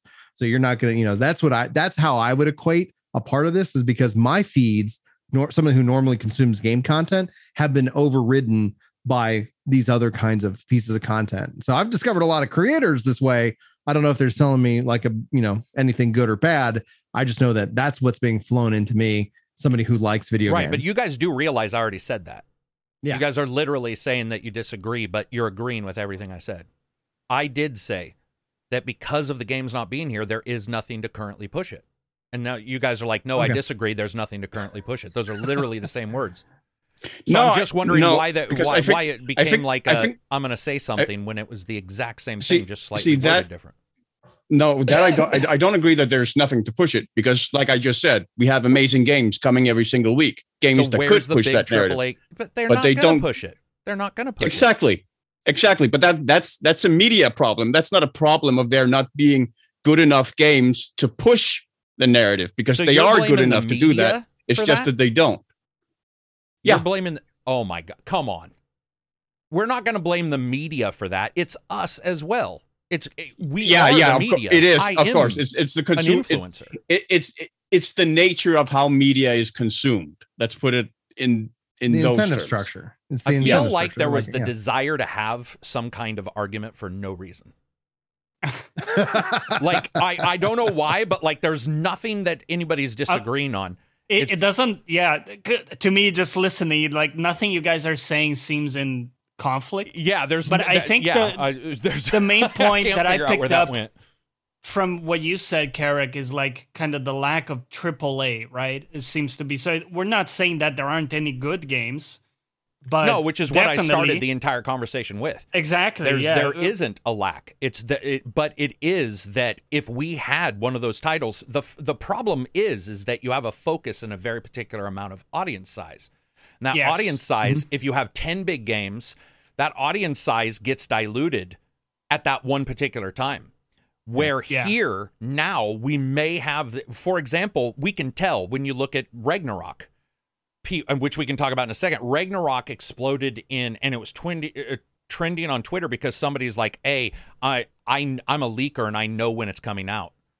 And you can tell the heat that got. There's a desire for that. Mm-hmm. And so the idea that all these guys released at one time, there is a dilution. I even noticed on my own channel, I released an Elden Ring, sorry, but I could have also released 5 Dying Light videos and 5 what's the other one? You could have milked it more, right? If I had 3 Carracks. Yeah. But the problem is that what we've seen, and just looking at SEO, for instance, it goes down because that time has passed. There is no return on that. And what I'm saying is, I truly believe that one of them, like there would have been, I'm not saying they would have seen more success, but it would have been nice to see that sort of spread out a little bit. Yeah. And this is something that we've all talked about in wintertime. This is the first time we can say it's happened in February. And I do believe that whether they planned it or not, people will probably look back and be like, how do we not have this happen again? Additionally, it's very hard for PR to move stuff forward. We know that. They can move it back. Moving stuff forward is almost impossible because that PR time's already spent. What were you going to say, Abzi? Is it like this like every summer where it's just like a lull? Some like summers, not every summer. Is it as bad as this though? As bad as like the summer, or is it? What do you mean by bad? Because recession has affected everything. Yeah, of course. No, from your point of view, I mean like the hubbub about games and news SEO is the worst it's ever been. Okay. Yeah, probably because of the React Andes, right? Well, that's another part of that. But like we were saying, it's also part of it is not recession proof, and so we're seeing these. Yeah, partly the recession and partly coming out of lockdown where we were last summer. Well, that's another thing. So like. That's another people are thing. Going out much more. I was completely wrong 2 years ago when I said I thought people would hold back on their spending, maybe because they were going. So I'm a saver. So I was like, people aren't going to be throwing money away. And then we saw multiple games come up. They're like, I'm bored. Let's. Then like everyone bought a PC. Everybody bought a PC. But then like Silver said, once like the rules came away a little bit. And people were able to travel, the money did pull away, which is the opposite of what, as a saver, I would have done. Like, I would have been like, no, I'm not going to spend. Not only that, but also because we're out of lockdown now, a lot of people didn't have the opportunity to travel, like over the past couple of years. Now they do. So now they're traveling more than they probably would have before. But on travel, I don't know if you guys are paying $5 a gallon, but that's where we're at here. And it's, some people are paying more. And so all of a sudden it's like we used to budget, like our budget for gas used to be $80 a month. It was nothing. We're paying, we're filling up the tank for $160. And that's where we're not having to do a lot of we're kind of almost self-locking down outside of like family events. And I got to the point where I was like, if my hours are staying this reduced, like we're gonna just keep sitting around. Like, did you guys also see in our Discord either that or you're gonna have to sacrifice other expenses because that making the trip is expensive? Is valuable to you because you haven't been able to travel for the past 3 years. So you're able to make those sacrifices to make that happen. In our Discord, we have a huge amount of truckers. We always joke about this. So yesterday I did this thing where I'm like, I do this once a month where I'm like, everybody tell everybody else where you're from and a little bit about your life. Trucker. It was just flooded with truckers. And one of the guys said he pays double now for his rig, but if not more than double for gas. And he just for looked, his delivery stuff for per his job. gallon. Our price is because I had to look up how much liter is his gallon, etc. It's about $9 to $10 a gallon. Yeah, dude. Let me tell you guys. The day I graduated, let me give you an old man story. I had a Dodge Dart leaded, right? Completely like heavy metal fueled vehicle. And I remember the last day was 93 cents. Now, admittedly, leaded was cheaper than unleaded. It was like at $1.18. So what are we now in America? Let me look. Or anybody in chat, tell me where you are, and what your gas per gallon is. And Someone where are you, in chat Brian? said in California it's $7. I'm here in Texas and I'm at 5. Texas is 5, California's 7. That makes sense. I think we're 3. I think we're 4.65 was what I saw. So and Reg just translated his to 9. Mm-hmm. And Johnny, what you're is in a gallon for? Oh yeah, for liter. us? Yeah, About right. 4.5 liters. 4.5 liters. 4.5 liters. So reading here, somebody said 5 to 5, 7. Ooh. Fuzzball says 7, $1.25 a gallon for me on the East Coast in 1993. Oh, okay. I was like, where are you? Where are you Guys, we're all going. My Let's job go would be to east. get gas on the East Coast and just drive to the West Coast. Upstate New York, 550. Fort Worth, 440. Ooh. Hey, Brian, maybe you're missing your calling, bro. I need to go, and I was like, if you start getting closer to the 4s, like you tell me where in Texas what's you it are. like where you are? What's it like? And admittedly, it's 4 liters, Abzi. But what are you looking at for price for where you are? I don't know. Do you want me to Google it? Yeah, Google it for where you are. I just see. Googled it, and price per gallon, London, $5.79. Whoo! Has raised. So that's another thing. Yeah. So That's your trips. super cheap. I'm going over there. Trips. Germany is like that too, Reg. It's around that price. Go ahead. It's 5. So 160 for a fourth. 160 for a fourth. 4, 5, 6. $1.60. So like that's like $1.20 American. Dude, you're talking like you're one of the higher ones then. Yeah, it's pretty bad here. Yeah, it's pretty bad. So we're at nearly $10 a gallon here. $10 a gallon. Oh, Jesus Christ. Okay, that's way more than us. Has anybody in chat, have you got to go on any trips? Has anybody here got to go on any summer trips? I can tell you about back in Saudi Arabia when I used to live there, how much oil was. It was cheaper than water. Yeah, it was, right? It's cheaper than water, yeah. Yeah, so there is that too. It's also more common than water, right?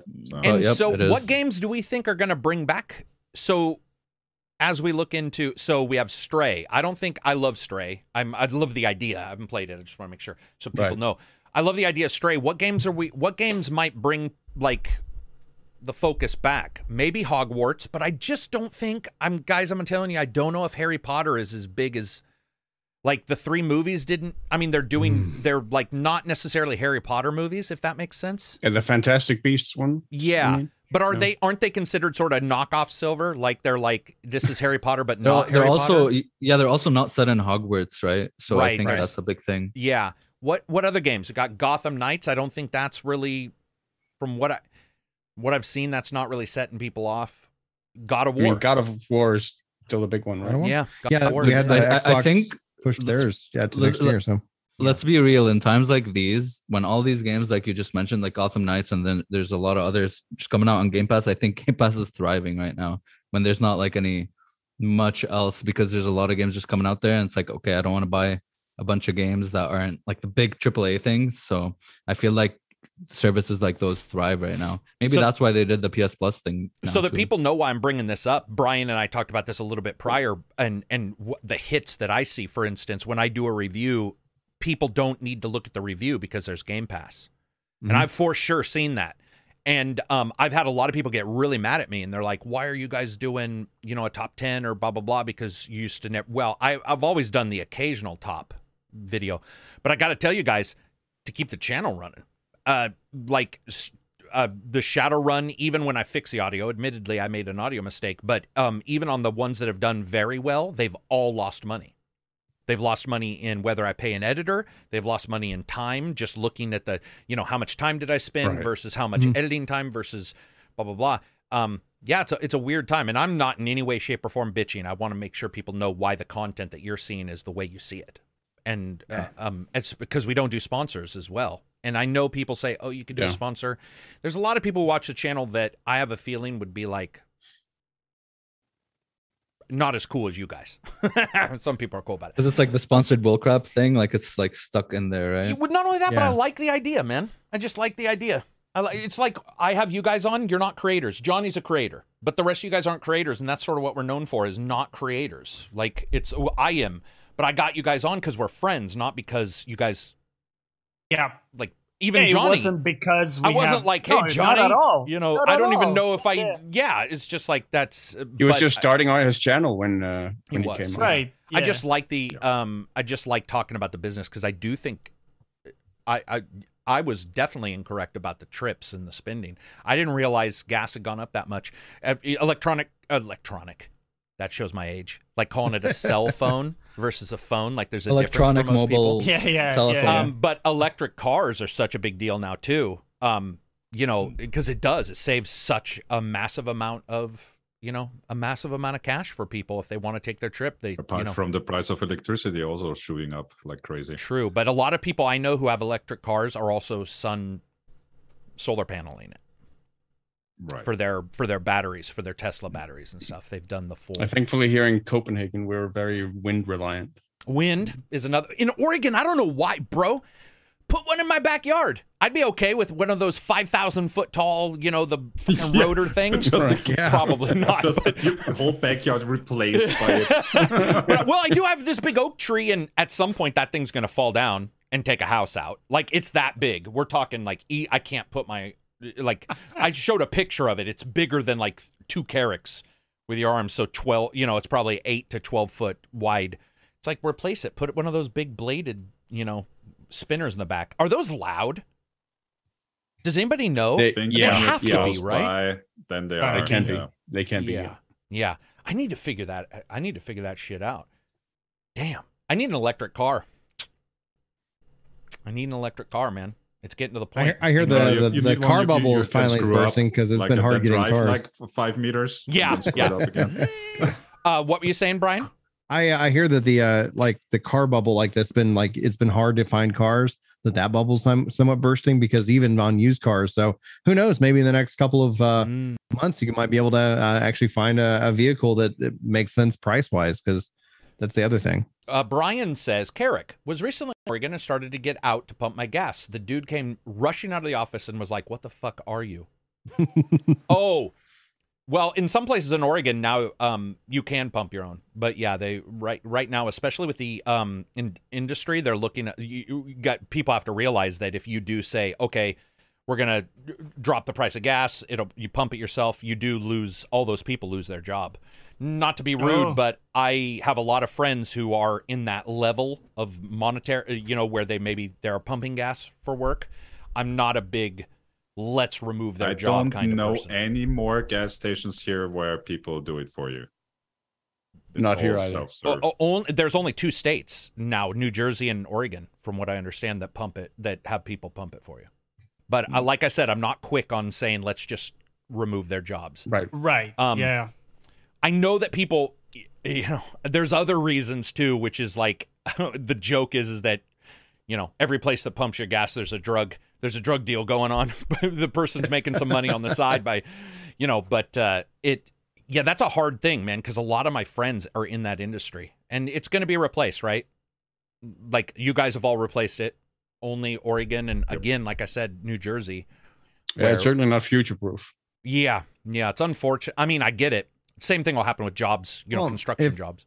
If truckers become fully automated, then I could see how that could actually be something that, truck pulls in, someone needs to fill it up because no one's in the truck. So. Oh, true. I never thought about that.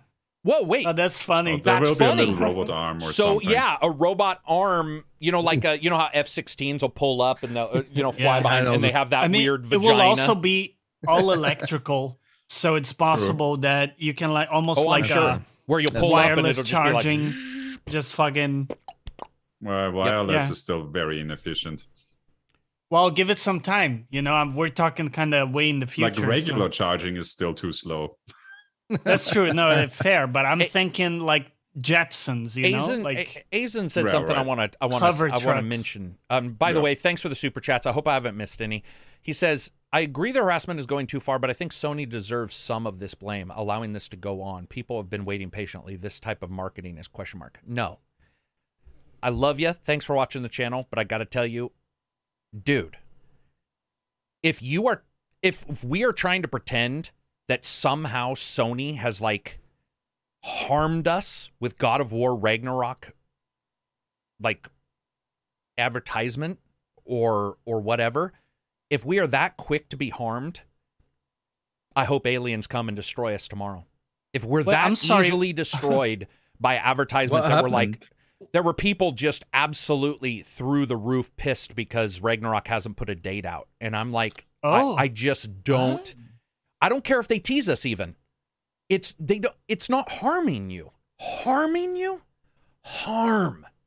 Think of harm. I would go and have people break my toys and beat the shit out of me. That's harm. Dude, people have so many toxic narratives, dude. Like they somehow have this like, oh, I'm entitled to a date for your project. Like, what? Man, they don't owe you shit, right? They're making this game. I know what he's saying though, because what he's saying is that it's a thing where they misuse it, is what he's saying. So ignore the harm word. It's misusing your excitement. Does that make sense? Like they're trying to they're using it in some way, and it's like I do get that, but I don't think attacking the Twitter person makes any sense. Yeah. Nick Yenter, $20 super chat. Happy to catch a podcast live for a bit. Have a great weekend. Baseball Gear. Also, Baseball Gear has one of the ACG face masks, one of the best face masks ever made. It is guaranteed to in no way, shape, or form be better than a normal COVID mask, but you should wear it because it'll make you feel awesome if you die. So if you get COVID and you're dying, you'll be like, dude, it's fashionable. Yeah, I look good. I get where somebody's coming from. It can suck. It can suck, but you know, that's the worst. It is sucking, right? That's the worst. PR. It's a small suck, isn't it? Let's like put it into perspective. It's like a small. It's a small. Just a tip. Small. Yeah. I think it's easy though to become focused because life sucks at times for people, and so they can like. That's the thing they can focus on is their you know. But dude, I'm telling you, listen to this, guys. A couple days ago, I was I might have said this on the last podcast. No, I said it on the Patreon podcast. By the way, subscribe to the Patreon. You get special podcasts just for you. But in the Patreon podcast, as I totally make it so that there's no reason to be a patron by telling you guys the story. But I was talking to a person. I couldn't get him on PR. He was a PR guy, and I couldn't get him on Twitter. I was like, this is odd. He's not responding. He emailed me about 4 days later, and he's like, oh, sorry, dude. Our entire company has left Twitter. And I got to tell you, that's happening a lot. The toxicity of Twitter. Guys, I'm not saying normal toxicity. I'm saying true. Like where even I'm looking at it going, wow. Like this person, you know, said this, blah, blah, blah. They were just like, dude, we're out. We're gone. There's no reason to stick around. And a lot of them are moving to LinkedIn and Telegram. You know, and I get it. I mean, it's been interesting to see like what's been happening around the new Monkey Island game that Ron Gilbert announced. Speaking of that, because we're excited for it, but apparently back in April. Yeah. I mean, continue. I'm gonna let my dogs out. There was very sort of vocal contingent of the Monkey Island fan base that was not excited by particularly the new art style that they've gone with for the return to Monkey Island. And made it very, very vocal. And Ron Gilbert is not the type of guy to just sit idly by. Like he's run a blog called Grumpy Gamer for like 15 years, and the blog has been called that for a good reason. He can be ornery, and he got a little combative with them in the comment section, and that very quickly escalated into a very, very ugly fracas until Gilbert eventually just shut it down and said, you know, it's funny to me that I was worried about working with Disney on Monkey Island, but they've been great. The people who are standing in the way or who are like objecting to me making the game I want to make the game are actually like the fans or the supposed fans. Well, some of the fans, let's be clear. Yeah, Some Like of them. It's the most like active, kind of when you think of that, the idea of activists and how they get engaged and how they focus in on it, and they it's just becomes that the whole thing. And whether they're being a troll or they're legitimate, it becomes very difficult to tell within social media.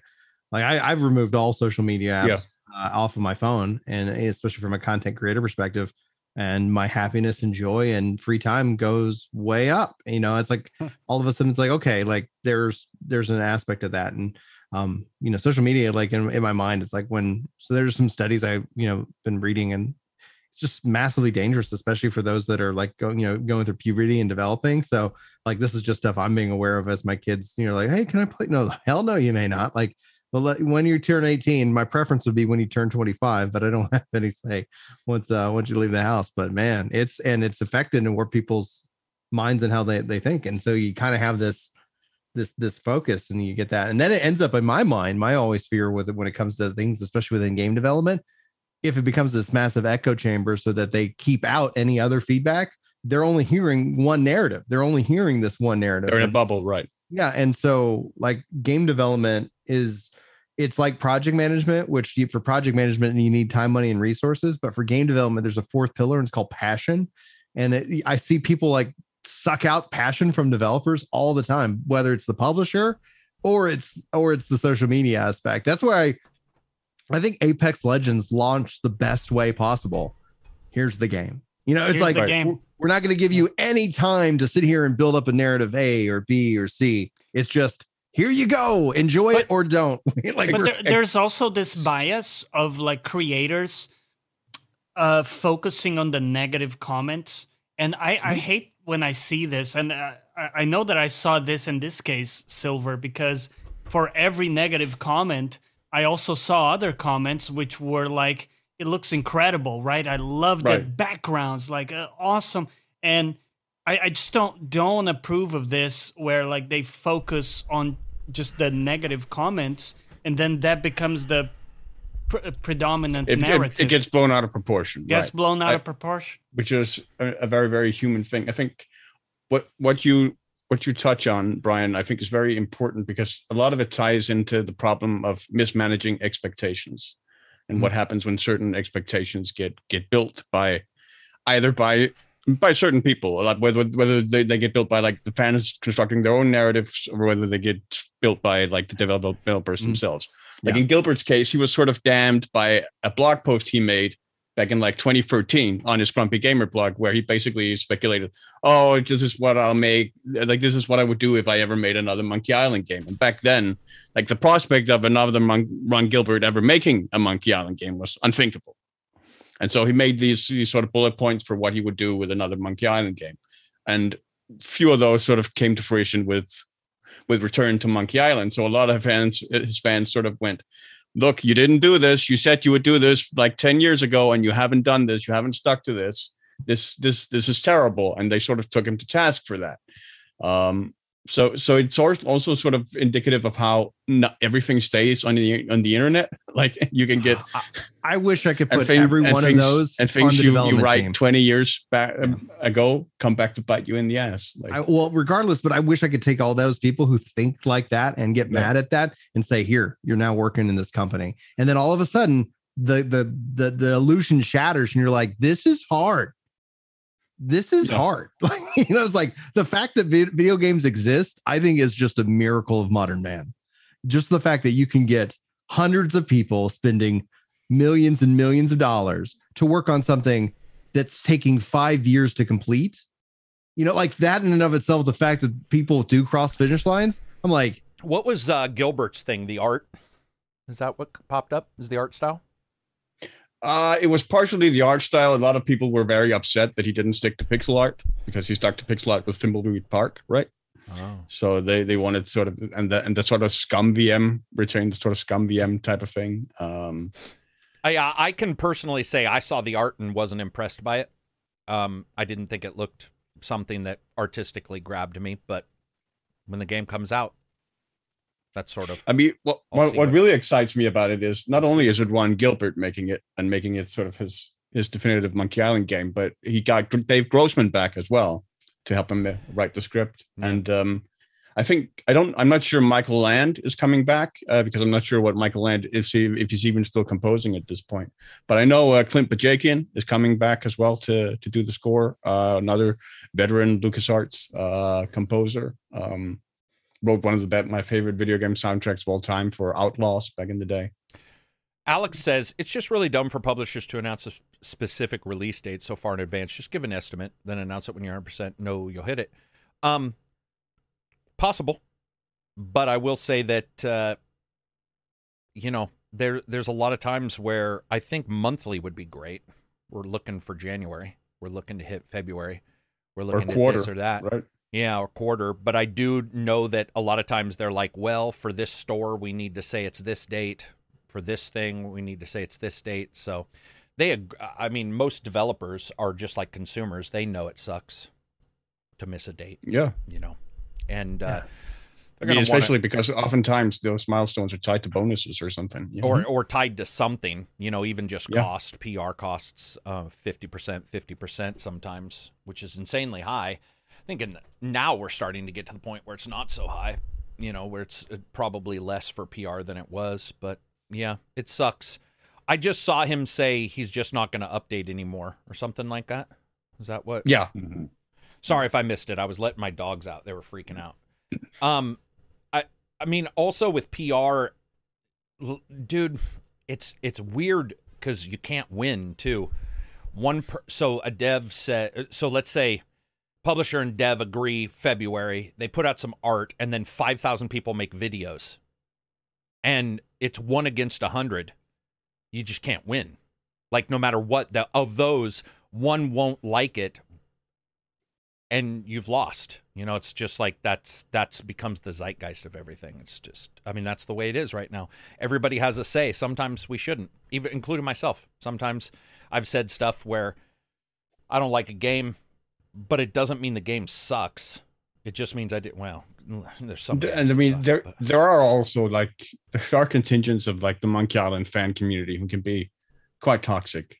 Like there are basically two main sort of splits of it. There's the old school purists who really adore sort of Ron Gilbert's games, Monkey Island, and Monkey Island 2, LeChuck's Revenge. And then there are the ones who like Curse of Monkey Island and Escape from Monkey Island and the Telltale Monkey Island games, and because those were the Monkey Island games they grew up with, and sort of there's long been sort of a conflict or internet war between the two contingents, and you could say that and extrapolate that to any video game community. Yeah, true.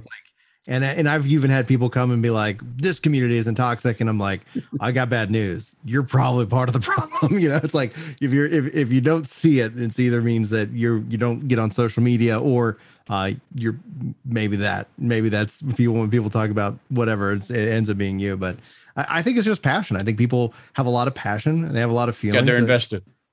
Games elicit emotion.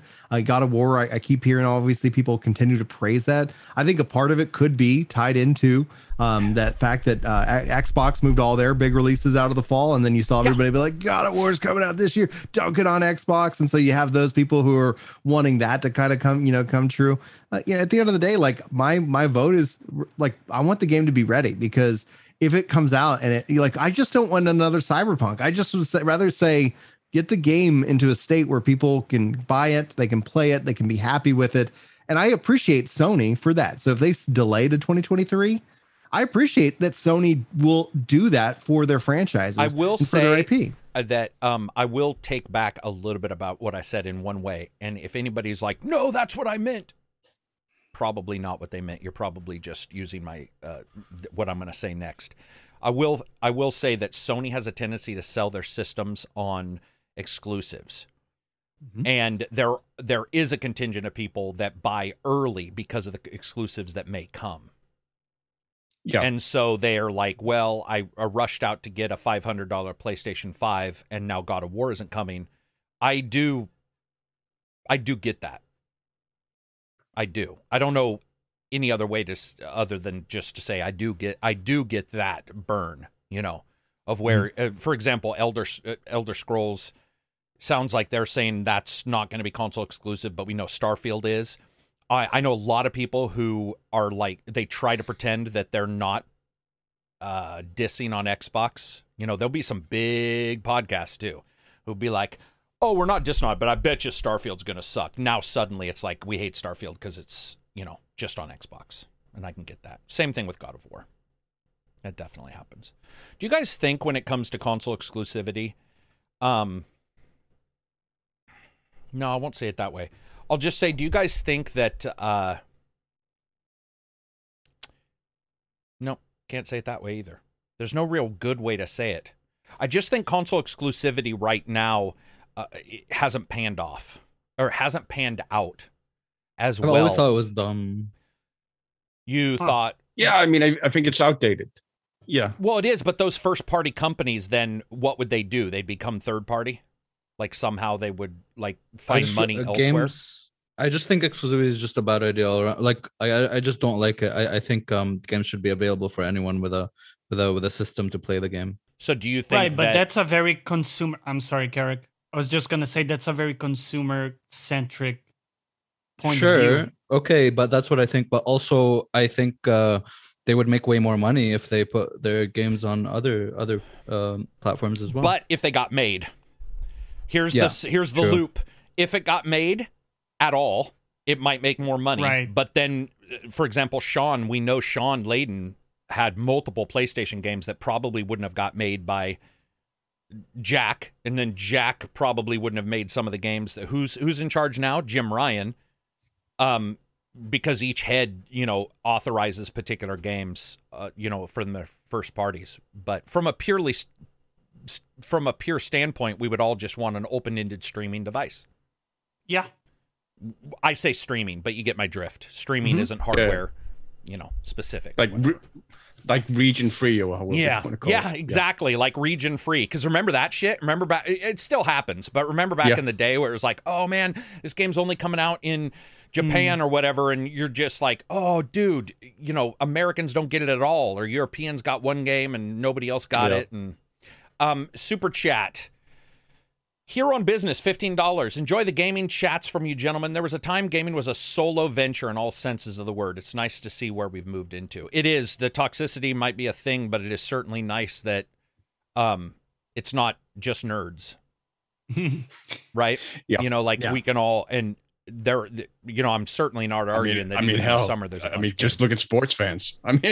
Come on. The argument in terms of games and being made, etc. It just I don't agree with it because I think that's formulated in the business model of the past. And what I mean by that is that books get made and you can, like every possible form of medium plays on every possible form of device with the exception of games. And yes, games take longer to develop. There are different risks that are involved. But I think essentially what you would end up seeing is just the business model change. And the case in point is something like Game Pass and PlayStation Now. I think instead of it becoming hardware platform drivers, it becomes service platform drivers in which that I could see timed exclusives. I could see how, this game's going to be on PlayStation first for the next year. And if you want to play it now, play on PlayStation or play on this device or play as a part of this service. And the reason I ended up seeing like that, and even that people will argue for Nintendo, like, oh, who cares about Nintendo? We do because we grew up playing it. But if I didn't grow up playing a Nintendo, do you think my kids would be playing Nintendo right now? We don't play Nintendo that much. We play on Xbox or we play on a PlayStation. We play on where the games and the ease of access is. And Nintendo is antithetical to that. So the question is what is their next play? And so I would fully support Nintendo going to a third party because their IP has such value. I don't care what they charge for it, but having it locked down to a device is, I think it's going to be something that, in 10 years where people are going to look back and be like, y'all did that. And my case in point is like Nintendo's on iPhone. They had to eventually give in. They had to eventually give in and actually go third party in some ways, because all of a sudden I was like, my kids hadn't played a Nintendo game. They didn't know who Mario was until I was like, I got Mario Run. And then I went out and got a Switch, so it was that kind of transition. And if you're sitting like the biggest part of the world that's coming online for games isn't coming online with any kind of exclusivity hardware console. India is not coming online. They have no nostalgia for an Xbox or a PlayStation or a Nintendo. None that's going to drive them to wait in line. They're going to play on whatever they have available, and that's their phone. I think you touch on a good point with Nintendo. I think mainly because, especially here, retail stores are becoming increasingly less of a factor in terms of like electronics. Yeah. In terms of at least with gaming electronics. So like Nintendo used to have like a huge visibility in like a retail store, like a retail electronics store, where you would go and you would see Nintendo goods and stuff. That's not really the case anymore. That visibility has largely dissipated or decreased to a very large extent. And I think it's only likely to decrease further. And I think that's been that's something that they've relied on hugely. And the fact that they can no longer rely on that for the future is something that they're going to have to adapt to. Mm-hmm. Sorry to people watching me eat. I have low blood sugar, which is rare for me. It popped up while we were talking.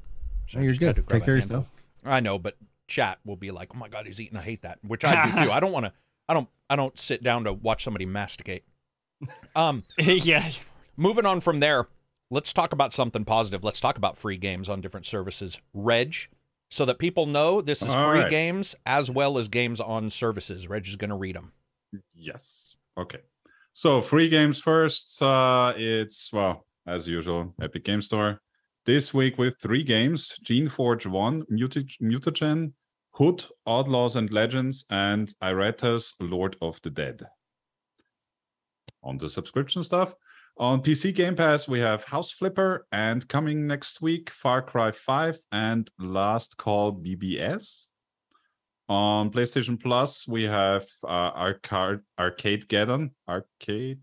Yeah. Crash Bandicoot 4, It's About Time, and the Dark Pictures anthology, Man of Medan. Cool. Ooh. Prime Gaming, so that's Twitch. It has Fell Seal, Arbiter's Mask, which is a really good turn-based strategy game.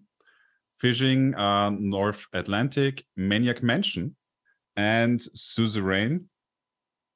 On Xbox Games with Gold, we have Beasts of Maravilla Island, Thrillville Off the Rails, and Thrillville Off the Rails.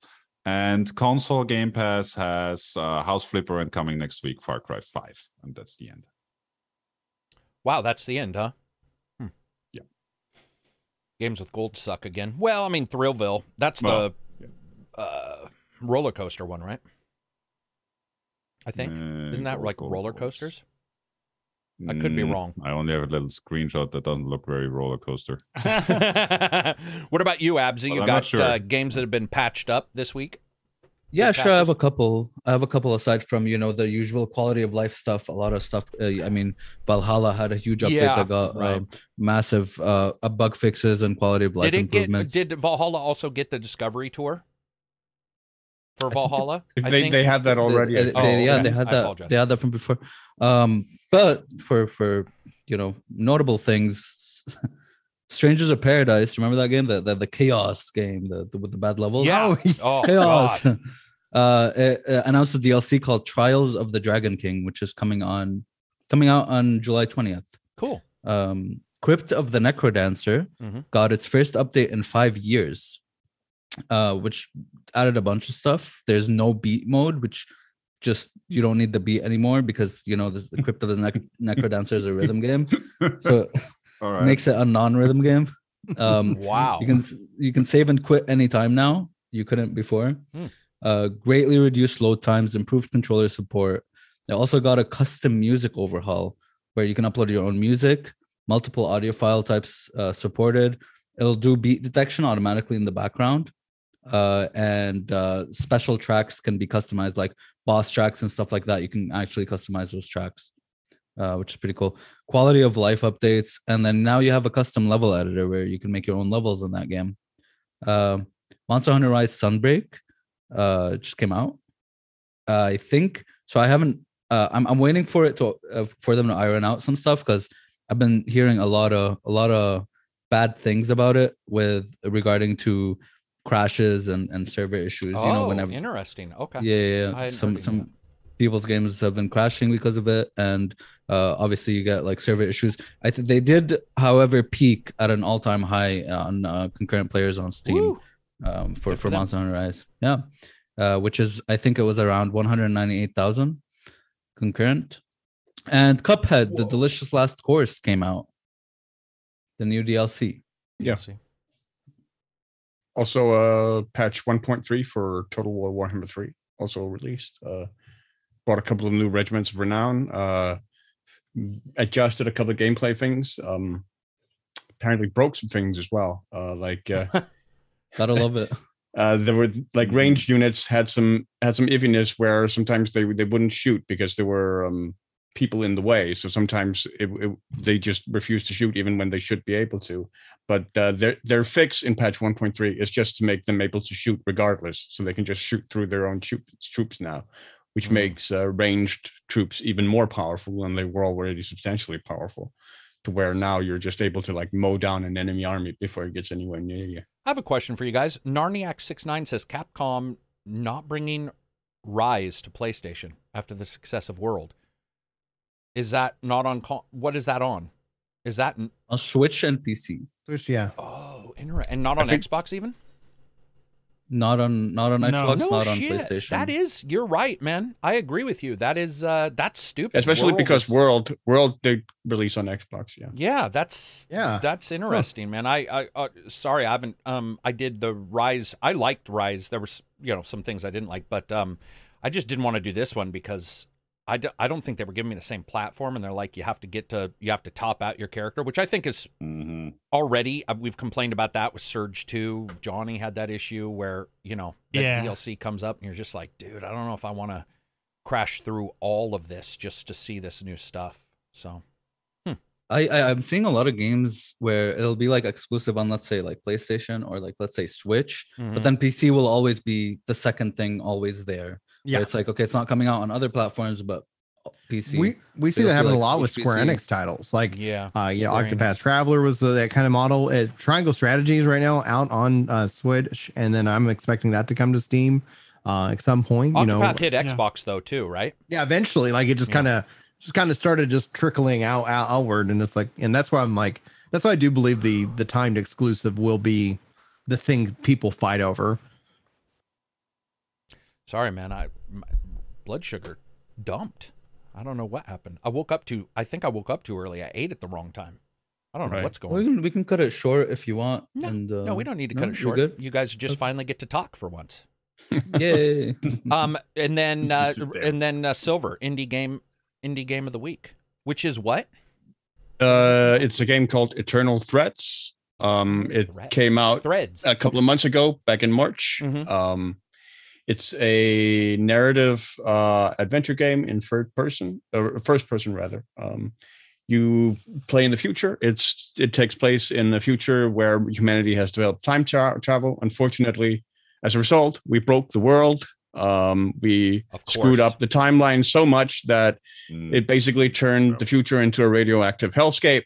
And so now there's this organization set up that tries to fix the timeline, and you are an agent of that organization. So you have to sort of go back and fix some stuff that the timeline sort of screwed up or messed with.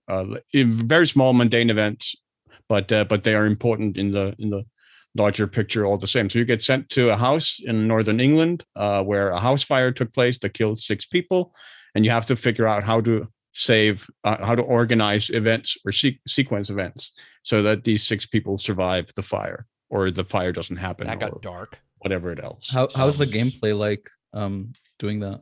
The gameplay is essentially that you watch these events play out, and then you make a choice for how they're supposed to play out, and then that sort of branches off into other directions, and then you have to see how all these things sort of fit together. And that's cool. Yeah, and then sort of build the optimal path through that. So I'm guessing multiple endings. Yes, it reminds me a lot actually of Observer with Rutger Hauer. Yeah, if you remember that game. Yeah. It's writing is, I think, quite good. Voice acting is middling. There are a couple of characters here who are a bit monotone for some of the emotional moments that are supposed to be driven home. Others are good at, but it's a game I recommend. Like I said, writing's quite good. It's interesting. Graphics also quite good, I think. yeah, I definitely recommend people take a look at it. It's 50% off at the moment in the Steam sale. Excellent. Steam. So what? 10 for 10 $15. Standard 15 price is $30. Yeah. Cool. Eternal Threads, by the way, people, not threats. I thought it was threats. Streven, $10 super chat. Sunbreak has been fine for me, having a great time with it. It's more accessible and actiony than World was. Lots of comfort features. That is a newcomer to Monster Hunter. I really appreciated.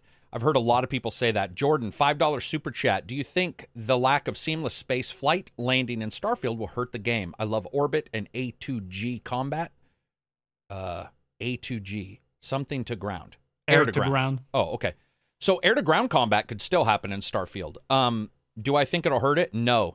In fact, I think it's really intelligent because I think that people get lost up in the sim part of landing.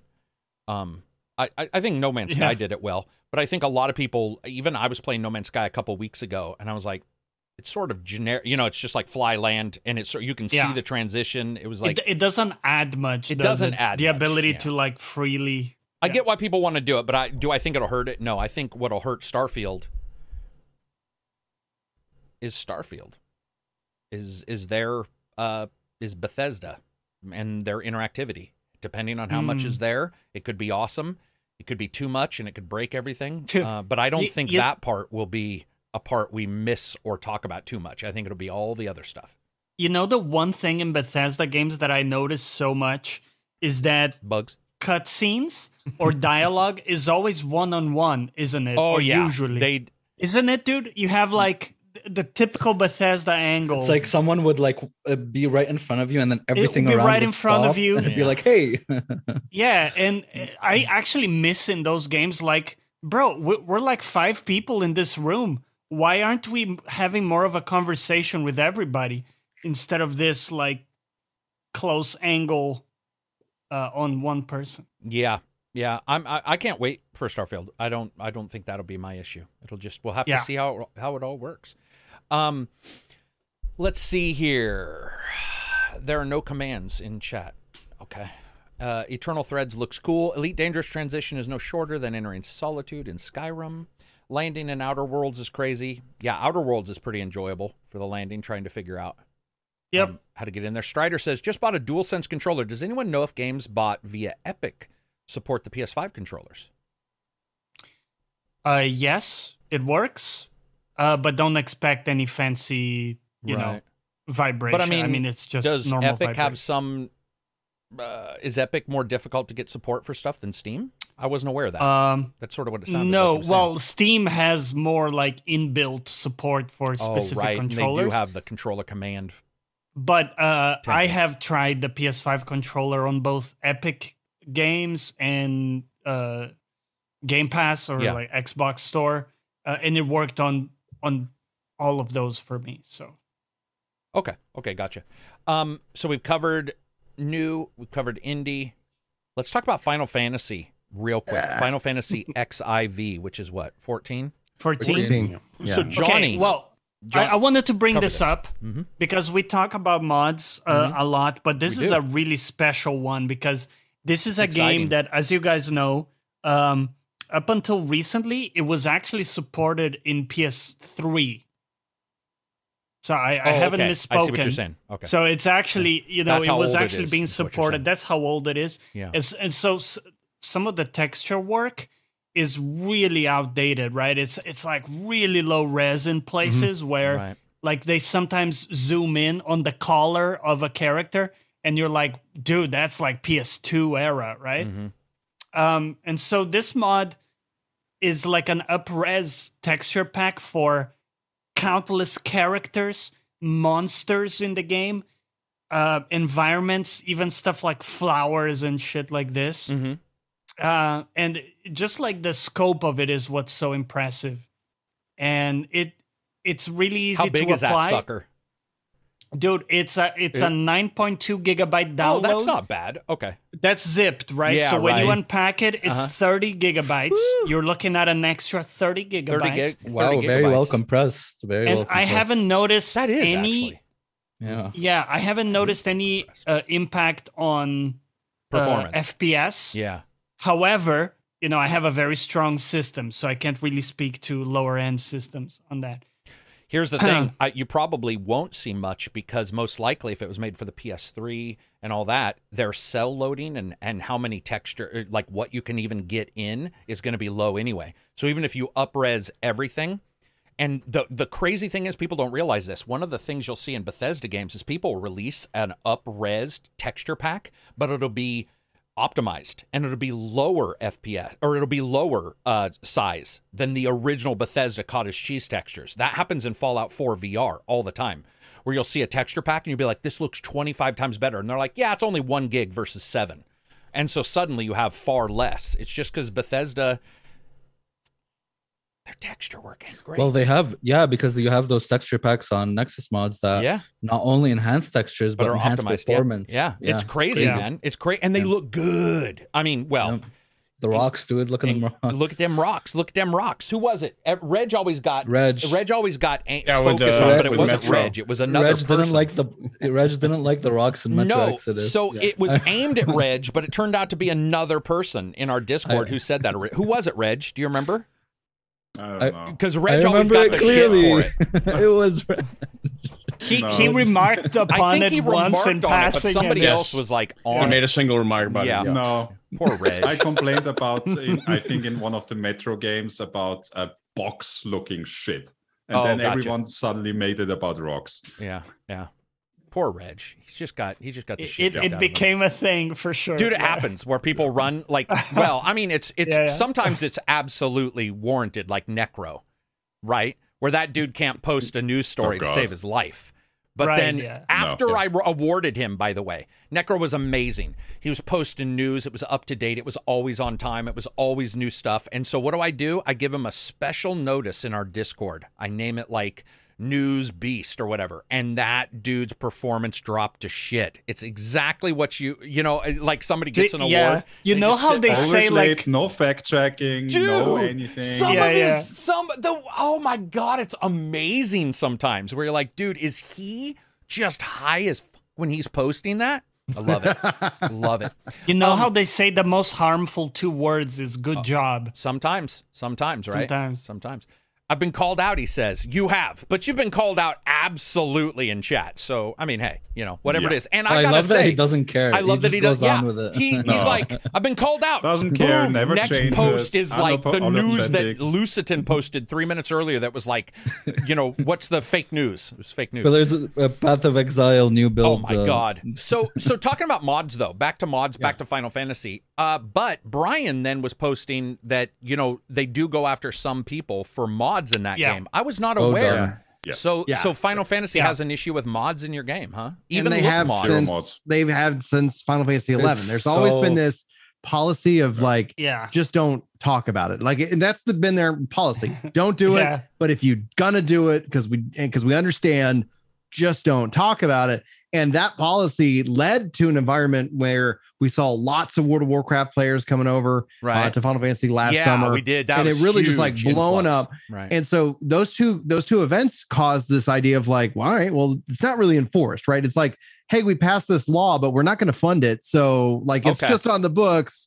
And anyway, it ended up boiling up to a point where 2 things happened. And that's where that's where this is, where we saw a massive amount of drama within like the game recently.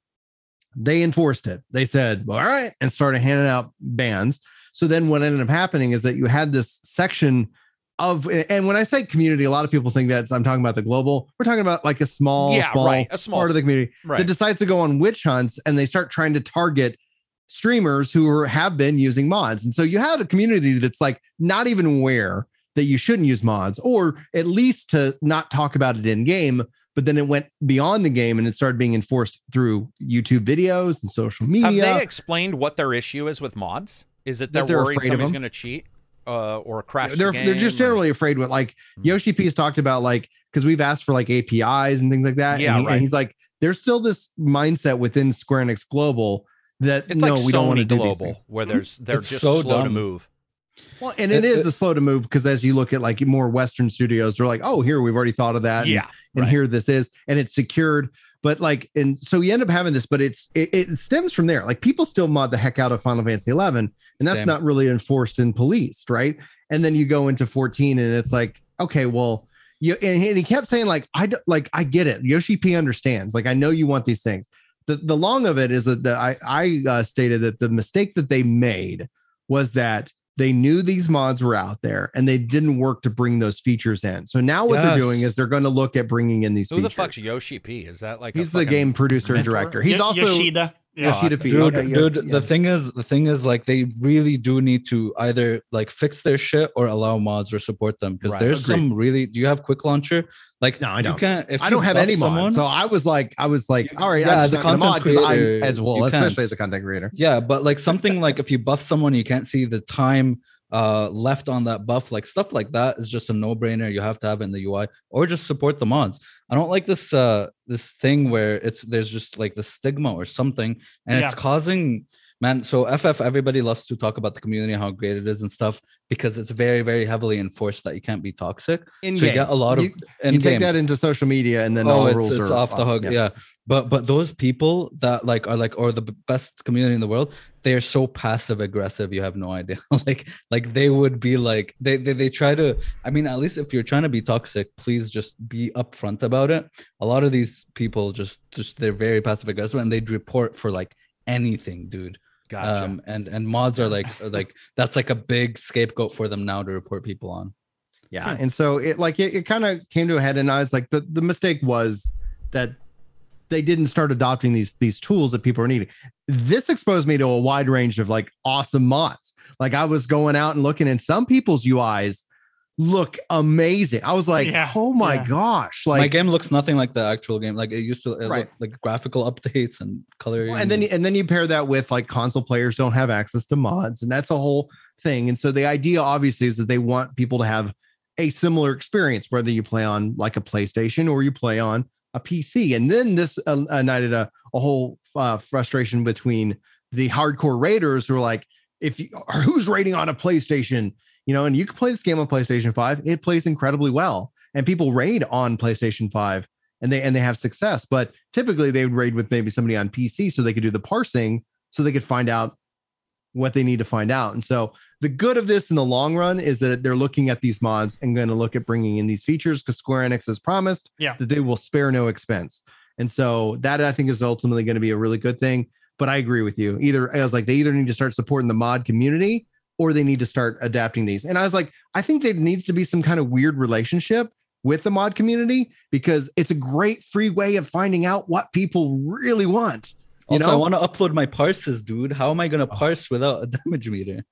That's not knowing what the fuck you guys are talking about. I don't even know. I thought Yoshi was a character in a fucking He's Mario. He's also the producer of Final Fantasy 16. So beyond the MMORPGs, that's something that's coming next summer, and he's in charge of that. Isn't that the Devil May Cry ripoff?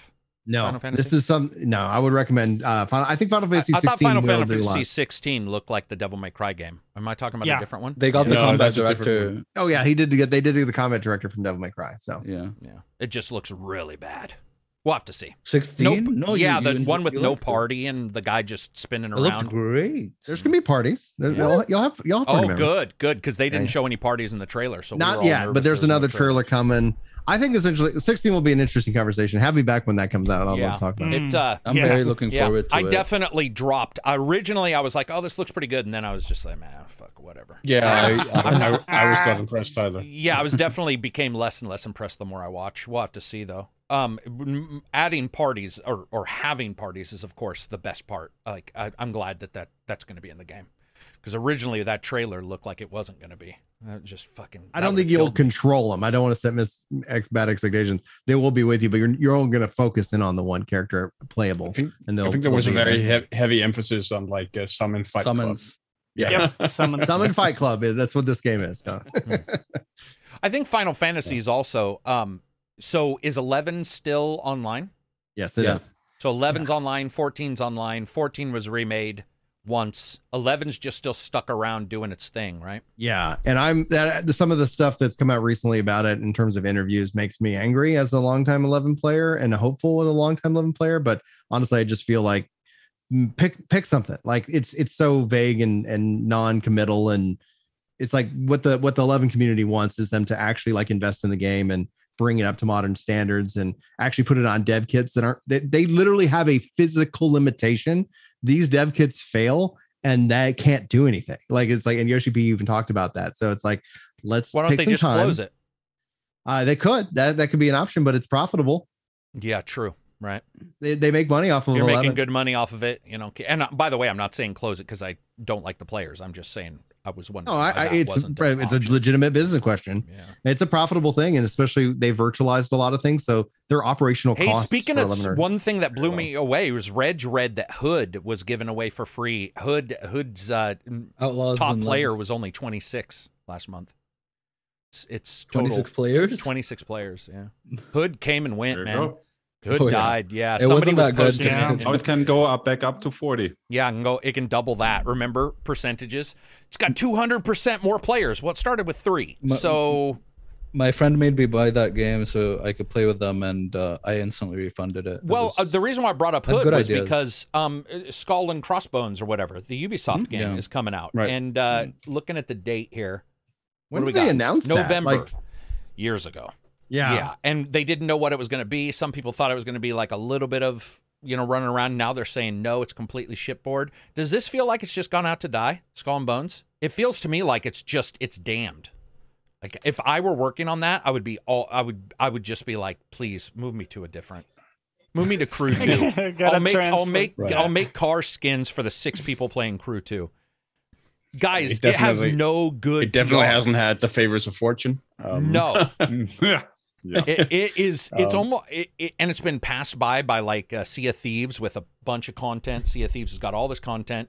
So you're going up against Sea of Thieves, which looks beautiful. And this looks like Black Flag has been torn apart and they've got just the ship shit. And yeah. I don't know, man. I definitely think they need some kind of showcase for it. They do. Before they launch it. And they got to say why you need it, right? Either trailer or like preview event or something that's going to drive excitement for that game. They must have changed some stuff since they showed it. They did. They removed all walking around. That was one thing that they were like originally. There was some kind of. So it's literally just ships, 8v8 ship battles or something. I don't know, man. That doesn't really excite me. Well, that's why I brought up Hood and Cloak or Hood and Outlaws or whatever that other one was because they just feel like some of these games are just like gone out to die. They're the multiplayer weird. I don't know how to describe them, but they feel like they're just a thing that a streamer may stream 3 or 4 times, may be popular because one streamer pretends it's popular, and then it goes away, and we'll just never hear about it again. And that's what I'm nervous about. And maybe they're just trying to be like a new type of esports or something, or oh my god, because sailing like ship esports. Yeah, because like Hood would have, or Hood, for example, would have been great as like someone said in chat, like a Payday where it's like a heist, but they made it into a PvP thing. They did, and with yeah. PvP, we're like, we're gonna balance stuff, and we want it to be Hood esports hit ready. Nobody, dude. Hood was like the name. Remember how we always tease names? Hood's only thing about it was good was the name. I was like, oh, Hood, that sounds pretty cool. That was it. The game, boring, generic. There was nothing about it. I don't know. Had good ideas, but execution-wise, just. Did Chivalry's doing well though? It's another type. What's the top number in Chivalry? Does anybody know how many you can have? Like it's not Blade and it's huge. It's not Mountain Blade, yeah. It's not as high as Mountain Blade though, right? Or is Chivalry it's higher? Like 200 players, I don't think. Oh, all right. It supports up to 64 players. Oh, so Mountain Blade is still higher. Because Mountain Blade, or wait a minute, is Mountain Blade people or is it just bots? No, that's people. That's people. Okay. Yeah, I mean, there are different modes. So there is also a mode where you can just basically go up with armies of bots against each other. Yeah. But like for PvP modes, you can get like up to 200 people. So you can get modded servers that even increase that player count as well. Oh, damn. Yeah, those kind of games are cool. But yeah, so Hood. I mean, some of my favorite multiplayer memories are from like some of the Napoleonic mods to the old Mountain Blade that were like 200 player line battles with people running around with muskets, like 200 dude, people. I loved them. Yeah, and somebody made remember the battles. Star Wars mods? Cavalry charges had guns for Star Wars and shit. It was crazy, man. And you had Lord of the Rings mods as well for it. More people would play that mod than are going to play Skull and Bones. Complete, I bet you, dude. I'm sorry, Skull and Bones has nothing. It's got I nothing honestly, going for it. when they announced its release date, I thought I thought the game already came out. So I was like, Speaking man, of other weird they news, announced though, it around the other pirate game, the one that was rare. That's Xbox. Sea of Thieves. Sea of Thieves. I don't know. I drew a blank. But anyway, you're about to say something. Oh, I was just going to say Xbox had a strong week of sales in Japan. 6 people bought it. I'm just joking. Yeah. I'm more than 6 people. But it outsold PS5 because PS5 has no consoles. It's cool. It's cool to win a game when no one else shows up. Yeah. But still, it's weird. It's weird to think that Xbox is doing not well, but selling better than PlayStation in Japan. Yeah. Like, It's a first, even if they for sure. only have 100 to sell, that beating that we should number get for MF them Wolf is- back on because he was the guy who Yeah, had yeah. the Xbox, remember, in Japan. And he He, was like, was- dude, he nobody- started it. He had the one Xbox. He probably did. He's got He all was of the his pioneer. friends. Yeah. He's got all of his friends. He's like, guys, come buy the Xbox One, man. It's the only I think thing on the that's shelf. that's the factor of S, like the Xbox Series S. Like True. It's very True. The very S- popular. Yeah, And it's Game very Pass, popular. obviously. Well, yeah, And that game In like Japan, and- though? Is Game Yeah, Pass well- even popular in Japan? it's It's better. just- People like it, like Japan, like especially and also XCloud because of the commuting and all the different internet that they have there. You take that and you factor also that they're still kind of pissed at PlayStation because PlayStation actually left and moved their headquarters to California. So it's like, it's considered a Japanese console, but it's headquartered out of California now. So that's one thing, one factor. But I've been hearing a lot of positive. But it's the question is that is it all positive news because of just how much Xbox has struggled over generation to where it is 600% up. That's amazing. Who wouldn't want to be 600, like whatever that number ends up being? But it's like in terms of actual volume, like I think console sales overall, if you're not Nintendo, it's in Japan, they're still just down. Yeah, I'm just trying to find their Japan numbers. Okay, so I have the weekly numbers at least. I found those For different what? hardwares. Sales or for Xbox streaming? Sales. Oh, go for it. Sales, hardware sales. So the Switch had 19,100 units. The Switch Lite 9,000. The Switch OLED 28,000. The PS5 7,300. PS5 so digital, little. so the non-disc version 2,000 about. And then we have the Xbox Series X 4,900 units and Series S 4,000 units. 8,000. Oh wow, that's really good. To Wow. 8,000 thanks. Xbox units. And the Yeah. PS4 17 units. So more than the PlayStation 5.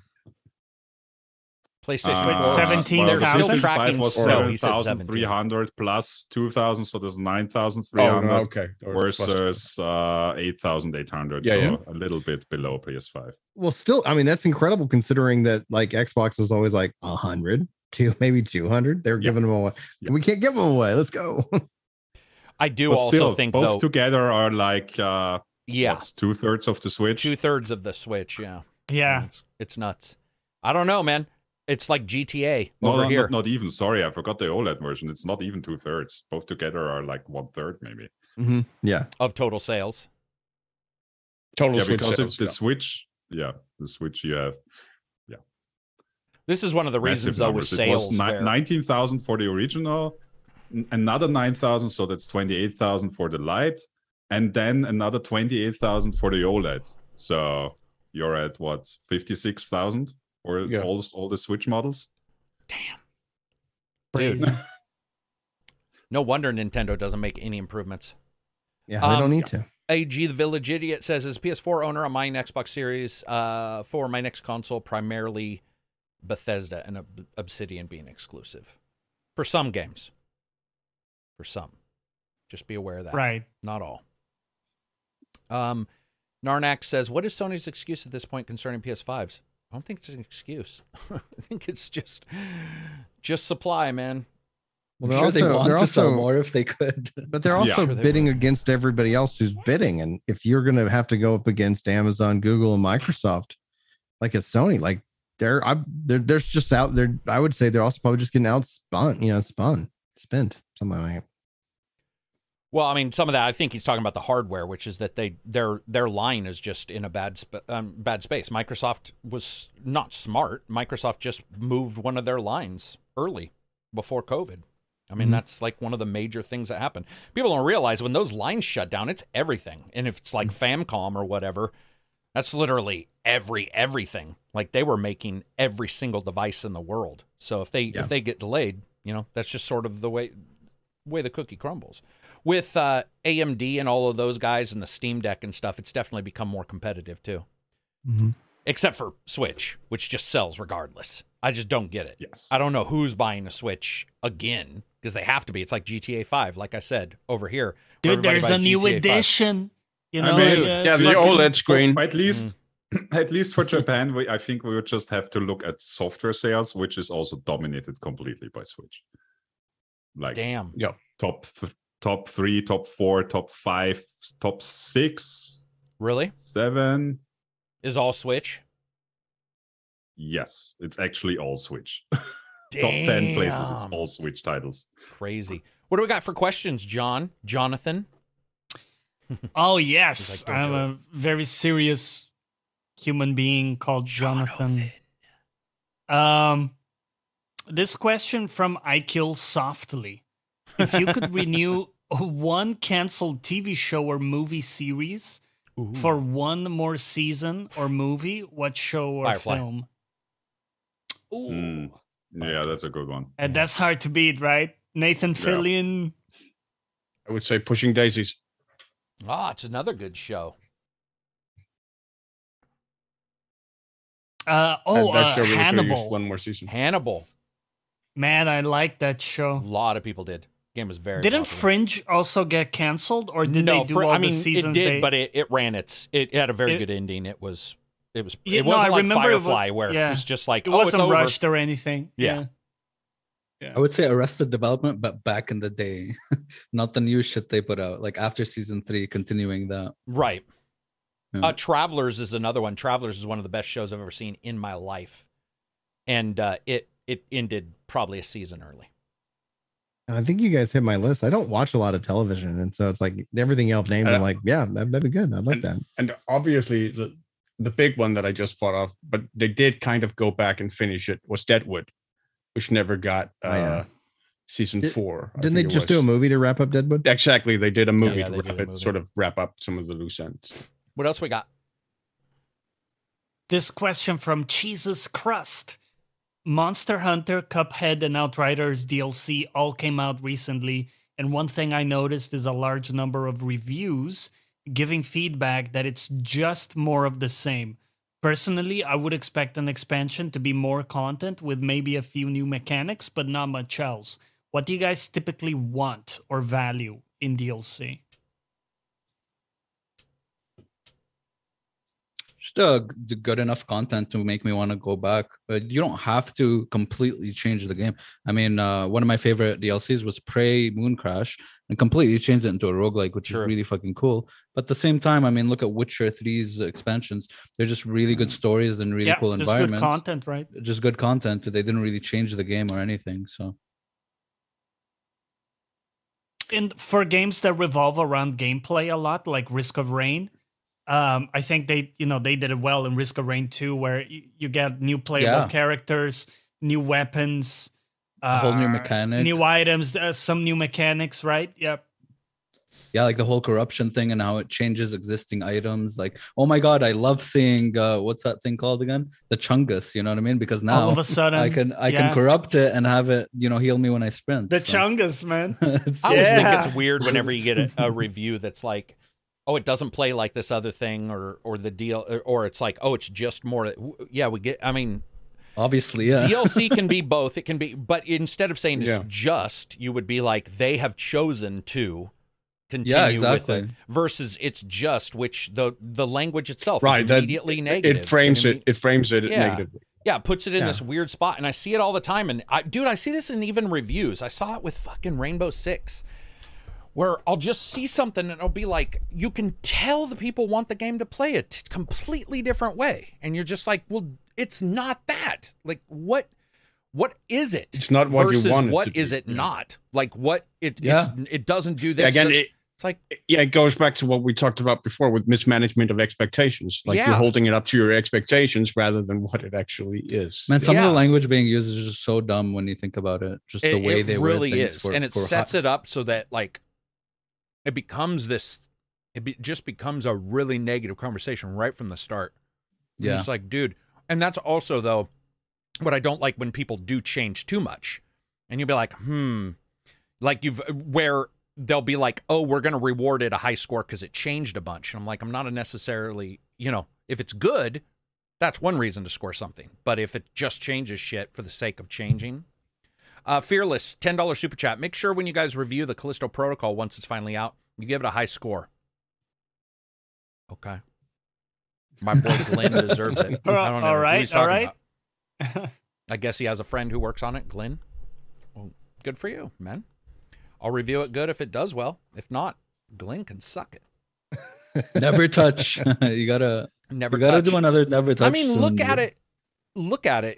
It looks like it's already. I mean, you know how sometimes you can sense a game. Skull it's going to be good. It kind of smells. Yeah, good. You can smell that there's a problem, or whatever this game's called. I can't even remember the name. It's called Crossbone and Skulls, or Skulls and Bones. Skulls and Bones. There we go. You can sort of sense it. Stinks a little. But when you look at Callisto, it's like, I mean, you can look at it and go, that unless they screw something up, right? Yeah. It's probably going to be good. So Yeah. what else we got? Next up, Shadow asks, how long until we see good simulator games like Car Mechanic Simulator in VR? If they already exist, which ones would you recommend? Thief Sim. Yeah, Thief Sim is in VR too, and it's incredible. The big one is Euro Truck Simulator. Euro Truck Simulator Euro exists. or It's American incredible. Oh yeah. Simulator games, baby. It's exploded without. I mean, dude, they had a farming sim competition. For the last 3 years. They're like, who can bail the quickest? And I'm like, I don't know, redneck, but I enjoy watching you try. Like, I have no clue what they're even doing. And they'll talk about shit. They'll be like, well, this is actually the Husqvarna, blah, blah, blah. And you just be like, yeah, they had shoutcasters and everything. Dude, commenting. they got people who was like, oh, he's bailing that hay real fast. And you're like, okay, I don't know if he is, but you guys are excited. I watched them. I watched like 8 hours of them doing, like, using a claw to grab some wood and put it somewhere else. And they were excited, so I was all for it. It was exhilarating. The sim maybe not. But the sim games, that's the greatest part, man. We missed it. They've exploded. June 17th was apparently the 4th season of Farming Simulator League. Farming Simulator League. Imagine being a farmer. Everybody's teasing you. You're the redneck hick. You're looking at farmingromance.com to meet your girlfriend, and suddenly go online and YouTube has a league. That's got to be a cool feeling, man. That's got to be almost like Nerds, where everybody likes games now. Where you're like, you're that one demographic that you're like, nobody's going to care July about 9th John is Deere. The next one with prize money of $10,000 again. $10,000, man. Get your wait. callous So fingers if you're ready. a farmer, right? Can you just jump into that game and skip the whole learning curve because you not already the whole learning know? curve, but you absolute. I've seen them there, dude. There was a guy who was the in one of the strats? leagues who had a trick, and he was beating everybody else, and it was an ingenious trick. Like, it was, you could tell this guy probably drove tractors, and it was like, well, if I do this, and he was like, and he's just, he was passing everybody. It was awesome. I mean, one of my favorite Speedrunners. sort of reality shows of recent years was when Jeremy Clarkson had to, like, for Amazon Prime, had to like do his farm. Yep. Like, seeing him adapt to that, Clarkson of all people, sort of becoming a farmer. So And true. that whole process. Yeah. I think if any simulator game allowed for the people who actually do it in real life to incorporate the tricks they've learned and the stuff they did into the game, then that's like a high praise for the people who made the game. You know what I mean? Yep. Yeah. Yep. It's high praise because it shows they probably, maybe it's physics and that's why it works, right? Because you'll hear people who like bale hay. It's like, what part of your body to use to be able to do it all day? Because I've baled hay. It's horrible, horrible. But the idea, that somebody can in real life. We've saw that with Forza when people were starting to drift correctly, and you had drifters in real life, or you have rally players in real life who stated very clearly that rally games have improved their times on tracks because it's so minute, it's so down to the tree and the boulder on some of these tracks. So the Darge Knight, $9 super chat. Sorry for being late, guys. Well, dude, we almost didn't start. No, I'm just joking. Sorry for, hope you're all well and had a great show. I'll catch you up on demand. Yeah, we're on demand now. Are we? I suppose he just means on Spotify or something. High demand. Or like awesome. the video. That or just watch the VOD when I need to when put these on, like, Showtime. $1.99. Yeah. Fearless Cheshire Cat, $10 super chat. I'm new to the channel. What did you guys think about Final Fantasy VII Remake? And are there any of you guys excited for Rebirth, or do you feel like it was a spit on the face of the? It was a spit on the face. That's that's kinky. I like it. Yeah, that is yeah. kinky. That is kinky. Yeah. It's like almost as even wanna kinky go as that they raped my childhood, right? yeah. Well, that's not kinky. That's just creepy. What, Johnny? Yeah. Johnny, let's. Kinky is often creepy. No. I don't know why I think of one like extreme over the other for some reason. Right. Final Fantasy VII there, Johnny. What do you think of Final Fantasy I'm VII on the Remake? Tell us positive what you end think. of the spectrum. I am someone who loved the original, and I think that the remake is as good or better a version of the content for someone to experience. You can hear the high noon other people who've played the old game pulling out their smoke wagons. Yeah, Ares. Let's fuck. in other words, I think they do such a good job elevating the music, the story, and a lot of the side characters that didn't get much love in the original. They're kind of fleshed out, like Jesse. You see all these characters come to life in a much bigger way for me. And I think just the fidelity and the graphical presentation, Except for the door. They kind of fixed the doors. Excuse me, right? Kind of. Yeah. But I get it. Some people don't like the combat, so it may not work. If you're a fan of the turn-based, you may actually not like this at all. But I think overall it worked for me. The combat was a bit clunky. Not a huge fan of the battle shortcuts system they had. Right. Or lack of jump was a big problem. Or lack of jump. Fighting. There were things like this, the camera and stuff like that. But overall, I loved it. Let me spit on the face of all old fans. I didn't like Final Fantasy VII originally. I thought it was actually pretty fucking terrible. I didn't like the summons. It took too fucking long. It was a boring game for a lot of parts of it. And yes, I get it that a lot of people were infatuated with the graphics back then, which is fine. They saw these cool graphics and they're like, burning in the background. Beep, beep, beep, beep, whatever. Final Fantasy VII Remake, I think, paid dividends in them sort of identifying how to deliver the story of the old game and the characters and stuff like that. And they had issues, but I think, yeah, man, I don't know. I just didn't like the original. I think this one's good. I think there were issues with it for sure. Lack of jump was terrible. What a stupid. Oh man, like, dude, 11. You There's fight no jumping in 11. guys. Like, what the fuck is going on? It felt so. You were like, dude, please, and you're trying to swing at this fucking the birds and like the dude, it was so frustrating. But waiting for the summons in some of those old games was also frustrating. So yeah, got a couple minutes. Yeah, I mean, the King Arthur summon in particular, that was like in the original. You mean? Yeah. I just remember sitting there, and one of my friends tried to tell me it was awesome, so I sat down to play it, and it was a lot of waiting. And then once it finally got there, because you had waited so long, you were all, that's it.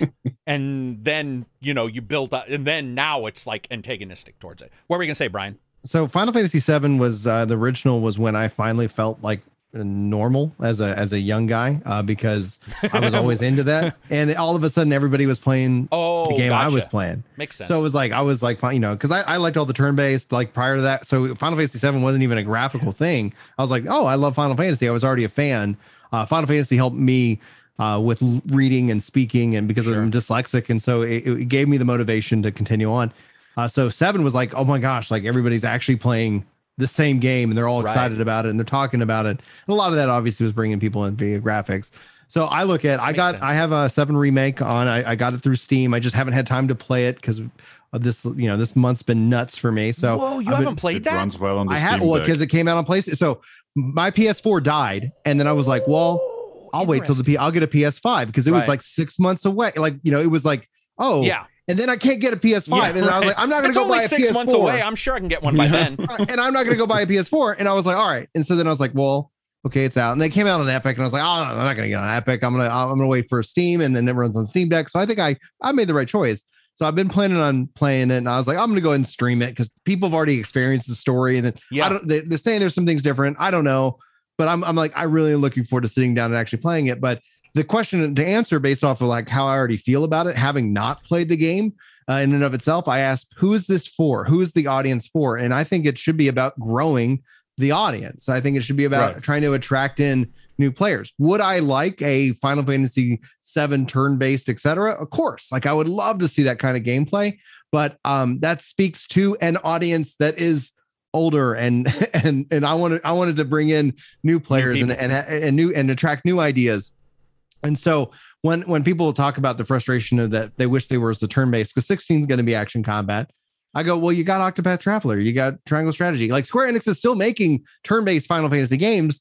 They're just not branded Final Fantasy, like, Bravely Default, for example. And so I think those games do exist. And as long as they keep making those, I'll be fine. Like, I'm just like, just make the game you want to make and make it good. Stop. The problem I have with 7 Remake, and that's why I'm really excited about 16, is that when they announced 7 Remake, I jokingly said, that's going to be a fun game in 2020.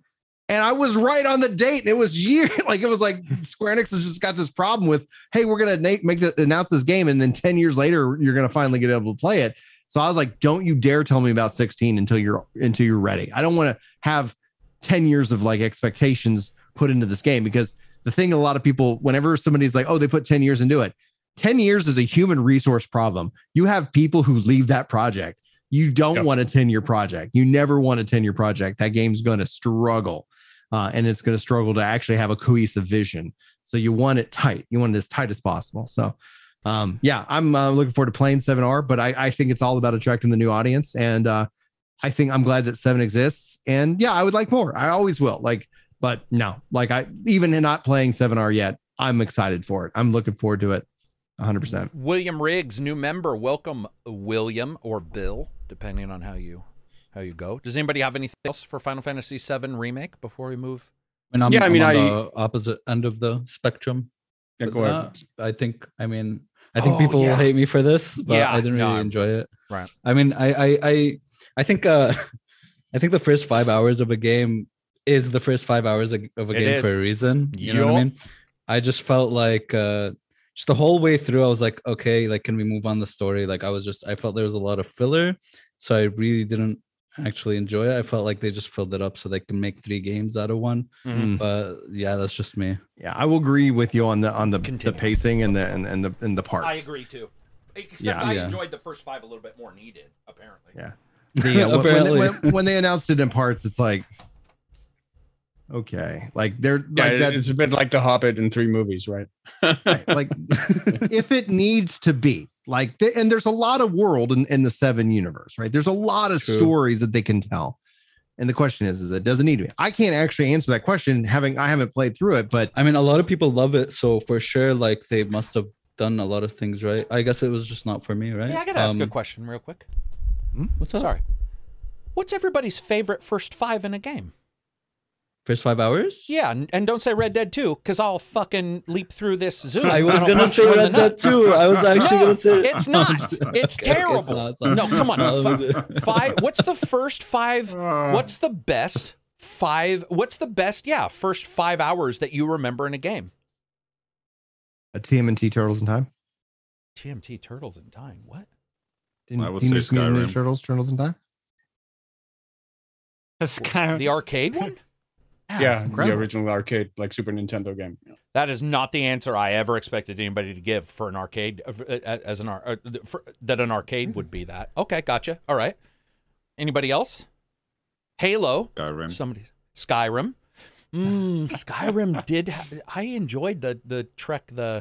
I played that so many times. Yeah, we all played the first 5 hours. What's the only 5 hours you've ever played in a game? Skyrim.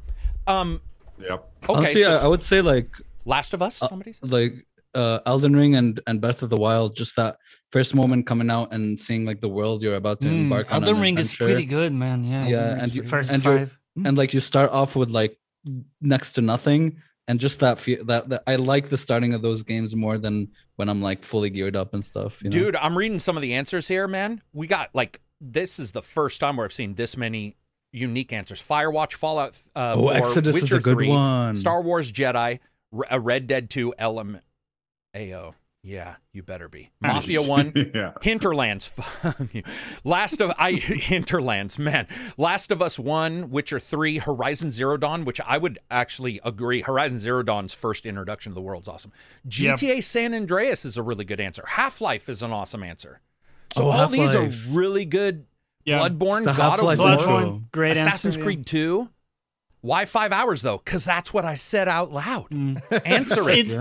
Well, it's funny because I actually, first 5 in Final Fantasy Remake is maybe some of my like most cherished, but just because I also love the original. Mass Effect. Ooh, Mass Effect. When you're first walking around, you finally get on that ship and you do your little speech. True. Mass Effect, yeah.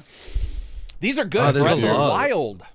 Breath of the Oh, Wild. God of War 3 was really good. God God of of War War 3 where 3. you're like climbing up to kill all Kingdom the Come gods. Deliverance is a good answer, even though Yes. I hated the starting of that. I know why other people do. I love the starting because you're a peasant. You're like I such got a my piece of ass shit. kicked trying to leave the village 1,000 times. I wanted to kill somebody. Morrowind. Morrowind's fantastic. The fucking magic user falling from the sky. Oblivion.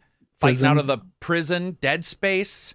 Mario 64, maybe? Like Oh, Mario. Mario Oh 64. yeah. Oh yeah, absolutely. These are all, there's not a single answer I disagree Hellblade, with. Other than great answers. What did he say? Hellblade? Yeah, I saw Hellblade and Azura's Wrath. Azura's Wrath was the one, it was like a boss fighting game, right? Like, wasn't it big, huge, epic battles through that game? AD Syndicate.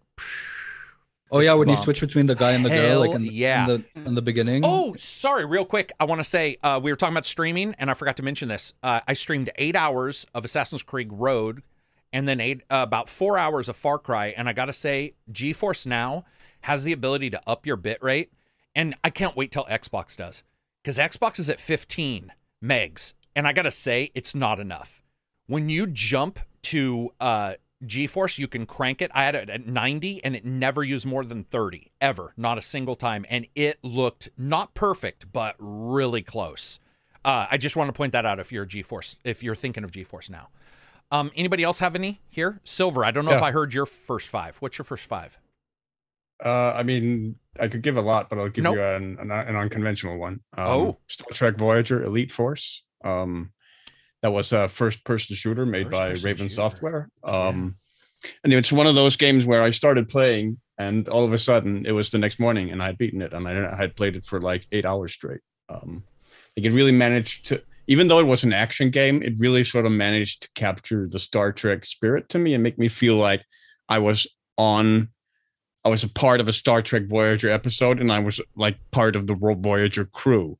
In the way, because it had like in between missions, you were like walking around the Voyager, talking to the different crew members and stuff, and like immersing you into the universe in that way. It was very, very good at doing that. There were quiet moments in some of the levels, like they wasn't all shooting all the time. I thought that was one of Raven Software's best games. They made a sequel was made for it that wasn't anywhere near as good, but yeah, the first Voyager Elite Force I thought was very, very good. I felt the same way about the Star Wars one, Republic Squadron?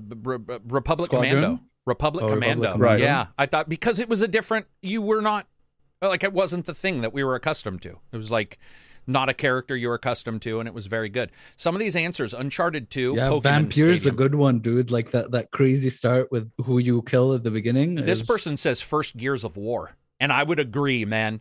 Gears of War, when you get out of the prison, and it's so fast. It's like here's your shit, and he like puts on the bandana, and you're just marveling on the graphics, and you're like, "What is this?" Yeah, it was so good. Did you give yours, Brian? Yeah, I talked about the Turtles in Time and Mario 64. Mario 64 is a really good one because they give you like you start in like a playground where you could test Mario's like new abilities and jumps and stuff. So I still think I would still argue that actually I think Odyssey is by far one of my favorite Marios, especially in the 3D space. Right. But yeah, like 64, I think it was so groundbreaking. Reg, what was yours? Skyrim. Oh yeah, yours was Skyrim. Yeah, it's sort of the generic answer, but it's the one we've played 800 billion times. It's right? pretty memorable. There's also a Metroid Prime is also a big one. Where first you go to the space station, like there's a whole mystery sort of horror scenario there, and then you go to the planet, and there's like the spooky exploration there and stuff like that. Also really strong opening. What about oh my God, come on. No, I can't remember it. KOTOR. I actually think KOTOR's starting was actually right with good. the boarding the ship and yep. Oh, somebody said fighting. Rogue Galaxy. Wow, somebody else who knows what I'm talking about when I mention Rogue Galaxy. before you realize you're a Jedi. Every game's before you realize you're a Jedi, right? Like that, dude. I'm sorry, but those guys can't write themselves out of a fucking box. Metroid Prime. Somebody said suffering Fighting Force. I know a lot of people like Fighting Force. I don't remember anything about Fighting Force. I just see it mentioned in our Discord all the time. What are the questions we got, Johnny? So this one from War Pig. Just wondering how you met everyone. Addressed to you, Carrick, I guess.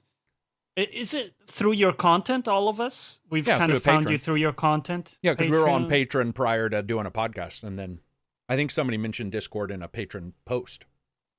So we did Discord. But yeah, all through that. Right? Yeah. Yeah, I think so. Pretty much. What else? Cool. Last question for today. Favorite female, this is from Beastie by Nature. Favorite female protagonist and why? Kate Archer from No One Lives Forever, because in so many ways she's like the embodiment of it, because the game is set in the 60s, so she has to fight through gender discrimination, and the entire game she has to fight through people ridiculing her for being a woman in what is supposed to be a man's job. And sort of her pushback against that and the way she deals with it is really, really frequently very funny. And also, I think, very sort of well handled by the writers of that game. Also, she's quite powerful. She's well acted by, I forget the voice actress name. But yeah, she's my favorite. I'd say Samus from Metroid Prime. Yep. Because as a kid, I didn't know Samus was a girl at the start.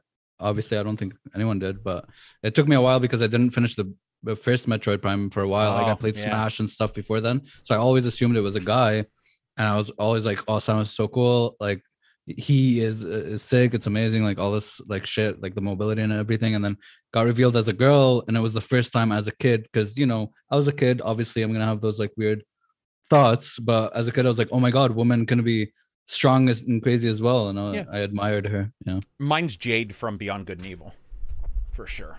I loved that character. Ooh. Anybody else got one favorite female? Because I have 2 questions I got to read from the Discord or from the patron.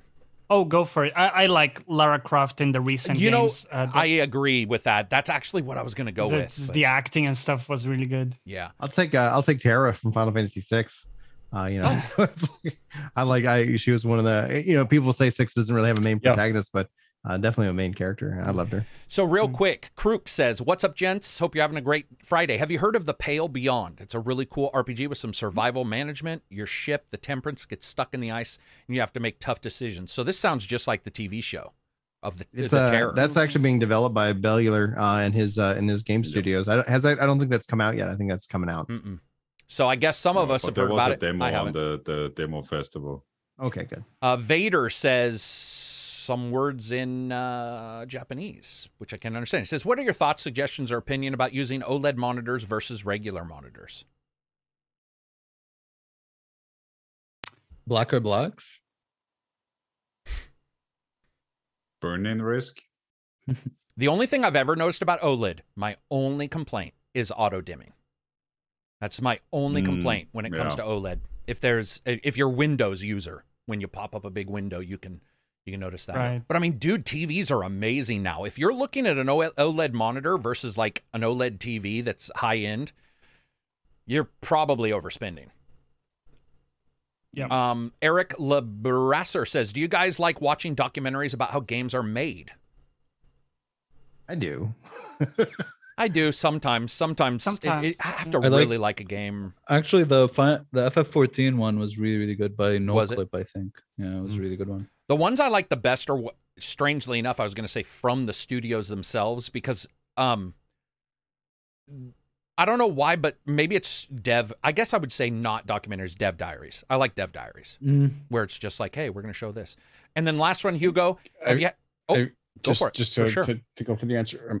I think, it goes to the answer of yes, but because I like watching documentaries in general, but the documentary has to be well made, because a documentary that's well made can make any subject interesting, whether that subject is game development or like stamp collecting or whatever. So I like the documentary aspect in general, but the documentary has to be well made, because there are a lot of documentaries that are boring or not well made. That aren't well made. And there are some that are brilliant. Yeah. Hugo says, have you had the experience of liking a game when you saw gameplay footage on YouTube, etc., but then bounce off it hard when you take the plunge? Yeah. Sure. Has anybody not? Yeah. Happens. Yeah, that's life, right? It must have happened at some point. Yeah. I can't really put my finger on it. It's happened to me hundreds of times. Outer Wilds. I think that's the one. I've seen a lot of people love it so much, and they're like, it's breathtaking and all this stuff. And then I bounced off it really hard. I couldn't get into it. I'm with you, Abzi. I'm with you as well. Same thing happened to me. Yeah, I sort of bounced. I want to see why people love it so much. It looked great on paper. Yeah. All right, that is it for us. Brian, what do you got coming up on your channel? Pimp it. Well, I mean, essentially this coming week, I'm going to be playing some New World. I'm going to be playing some Final Fantasy VII R. In terms of like actually kind of planned out videos, I'm just going to be working on some new guides for Final Fantasy 14. And honestly, with the 4th of July weekend, I think most of my channel plans are more to drink some drinks and hang out with the kids and blow up a part of the earth for 4th of July. But next week is more just going to be about kind of just jumping into what I want to talk about, and that ends up being MMORPGs pretty heavily. So if you guys haven't followed me over on Ginger Prime, that's the best place to start. But I have found, and we were talking about this in the pre-show, that if I focus the channel on a specific game and that I'm passionate about, algorithmically that ends up just making a lot more sense. It's a lot more work up front, but then in the long run of it, it's much easier to be able to find people to find what they're looking for. Because I don't know if everybody, you guys get that, like, hey, where's this review? Have you posted this review yet? And you're like, I posted that review 2 weeks ago. Yeah. It's like, all right, yeah, YouTube is just, YouTube being YouTube. What about you, Johnny? What do you got? What do you got tomorrow? Tomorrow, I'm streaming my League of Legends journey, and I worked with an artist to create like a cool overlay because I don't like the HUD in League that much. So I have like an actual custom overlay for people on stream for the first time tomorrow. So I'm pretty excited about that. Excellent. Gotta cover the map. No, I'm not big enough. I don't get ghosted. Yeah, I don't get when somebody's watching you play. I don't get sniped yet. Yeah. A lot of League of Legends streamers cover the map. Yeah. One of the best things we ever did it was helping somebody. It wasn't League of Legends. It was one of there's 2 or 3 Heroes. Was it Heroes? Heroes of but Heroes anyway, of the Storm. We recorded them playing the game and then overlaid it onto the map while they were playing. So they saw a completely different game. Was completely different. Hilarious. Yeah, it was awesome. We caught some people going like, so confusing. Dude, it was. He saw everything, but the overlay was just the transparency.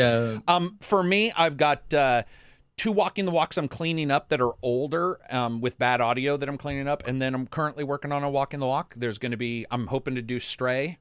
I'm hoping to do some stuff. If you guys notice, we haven't done a bunch of stuff. It's just.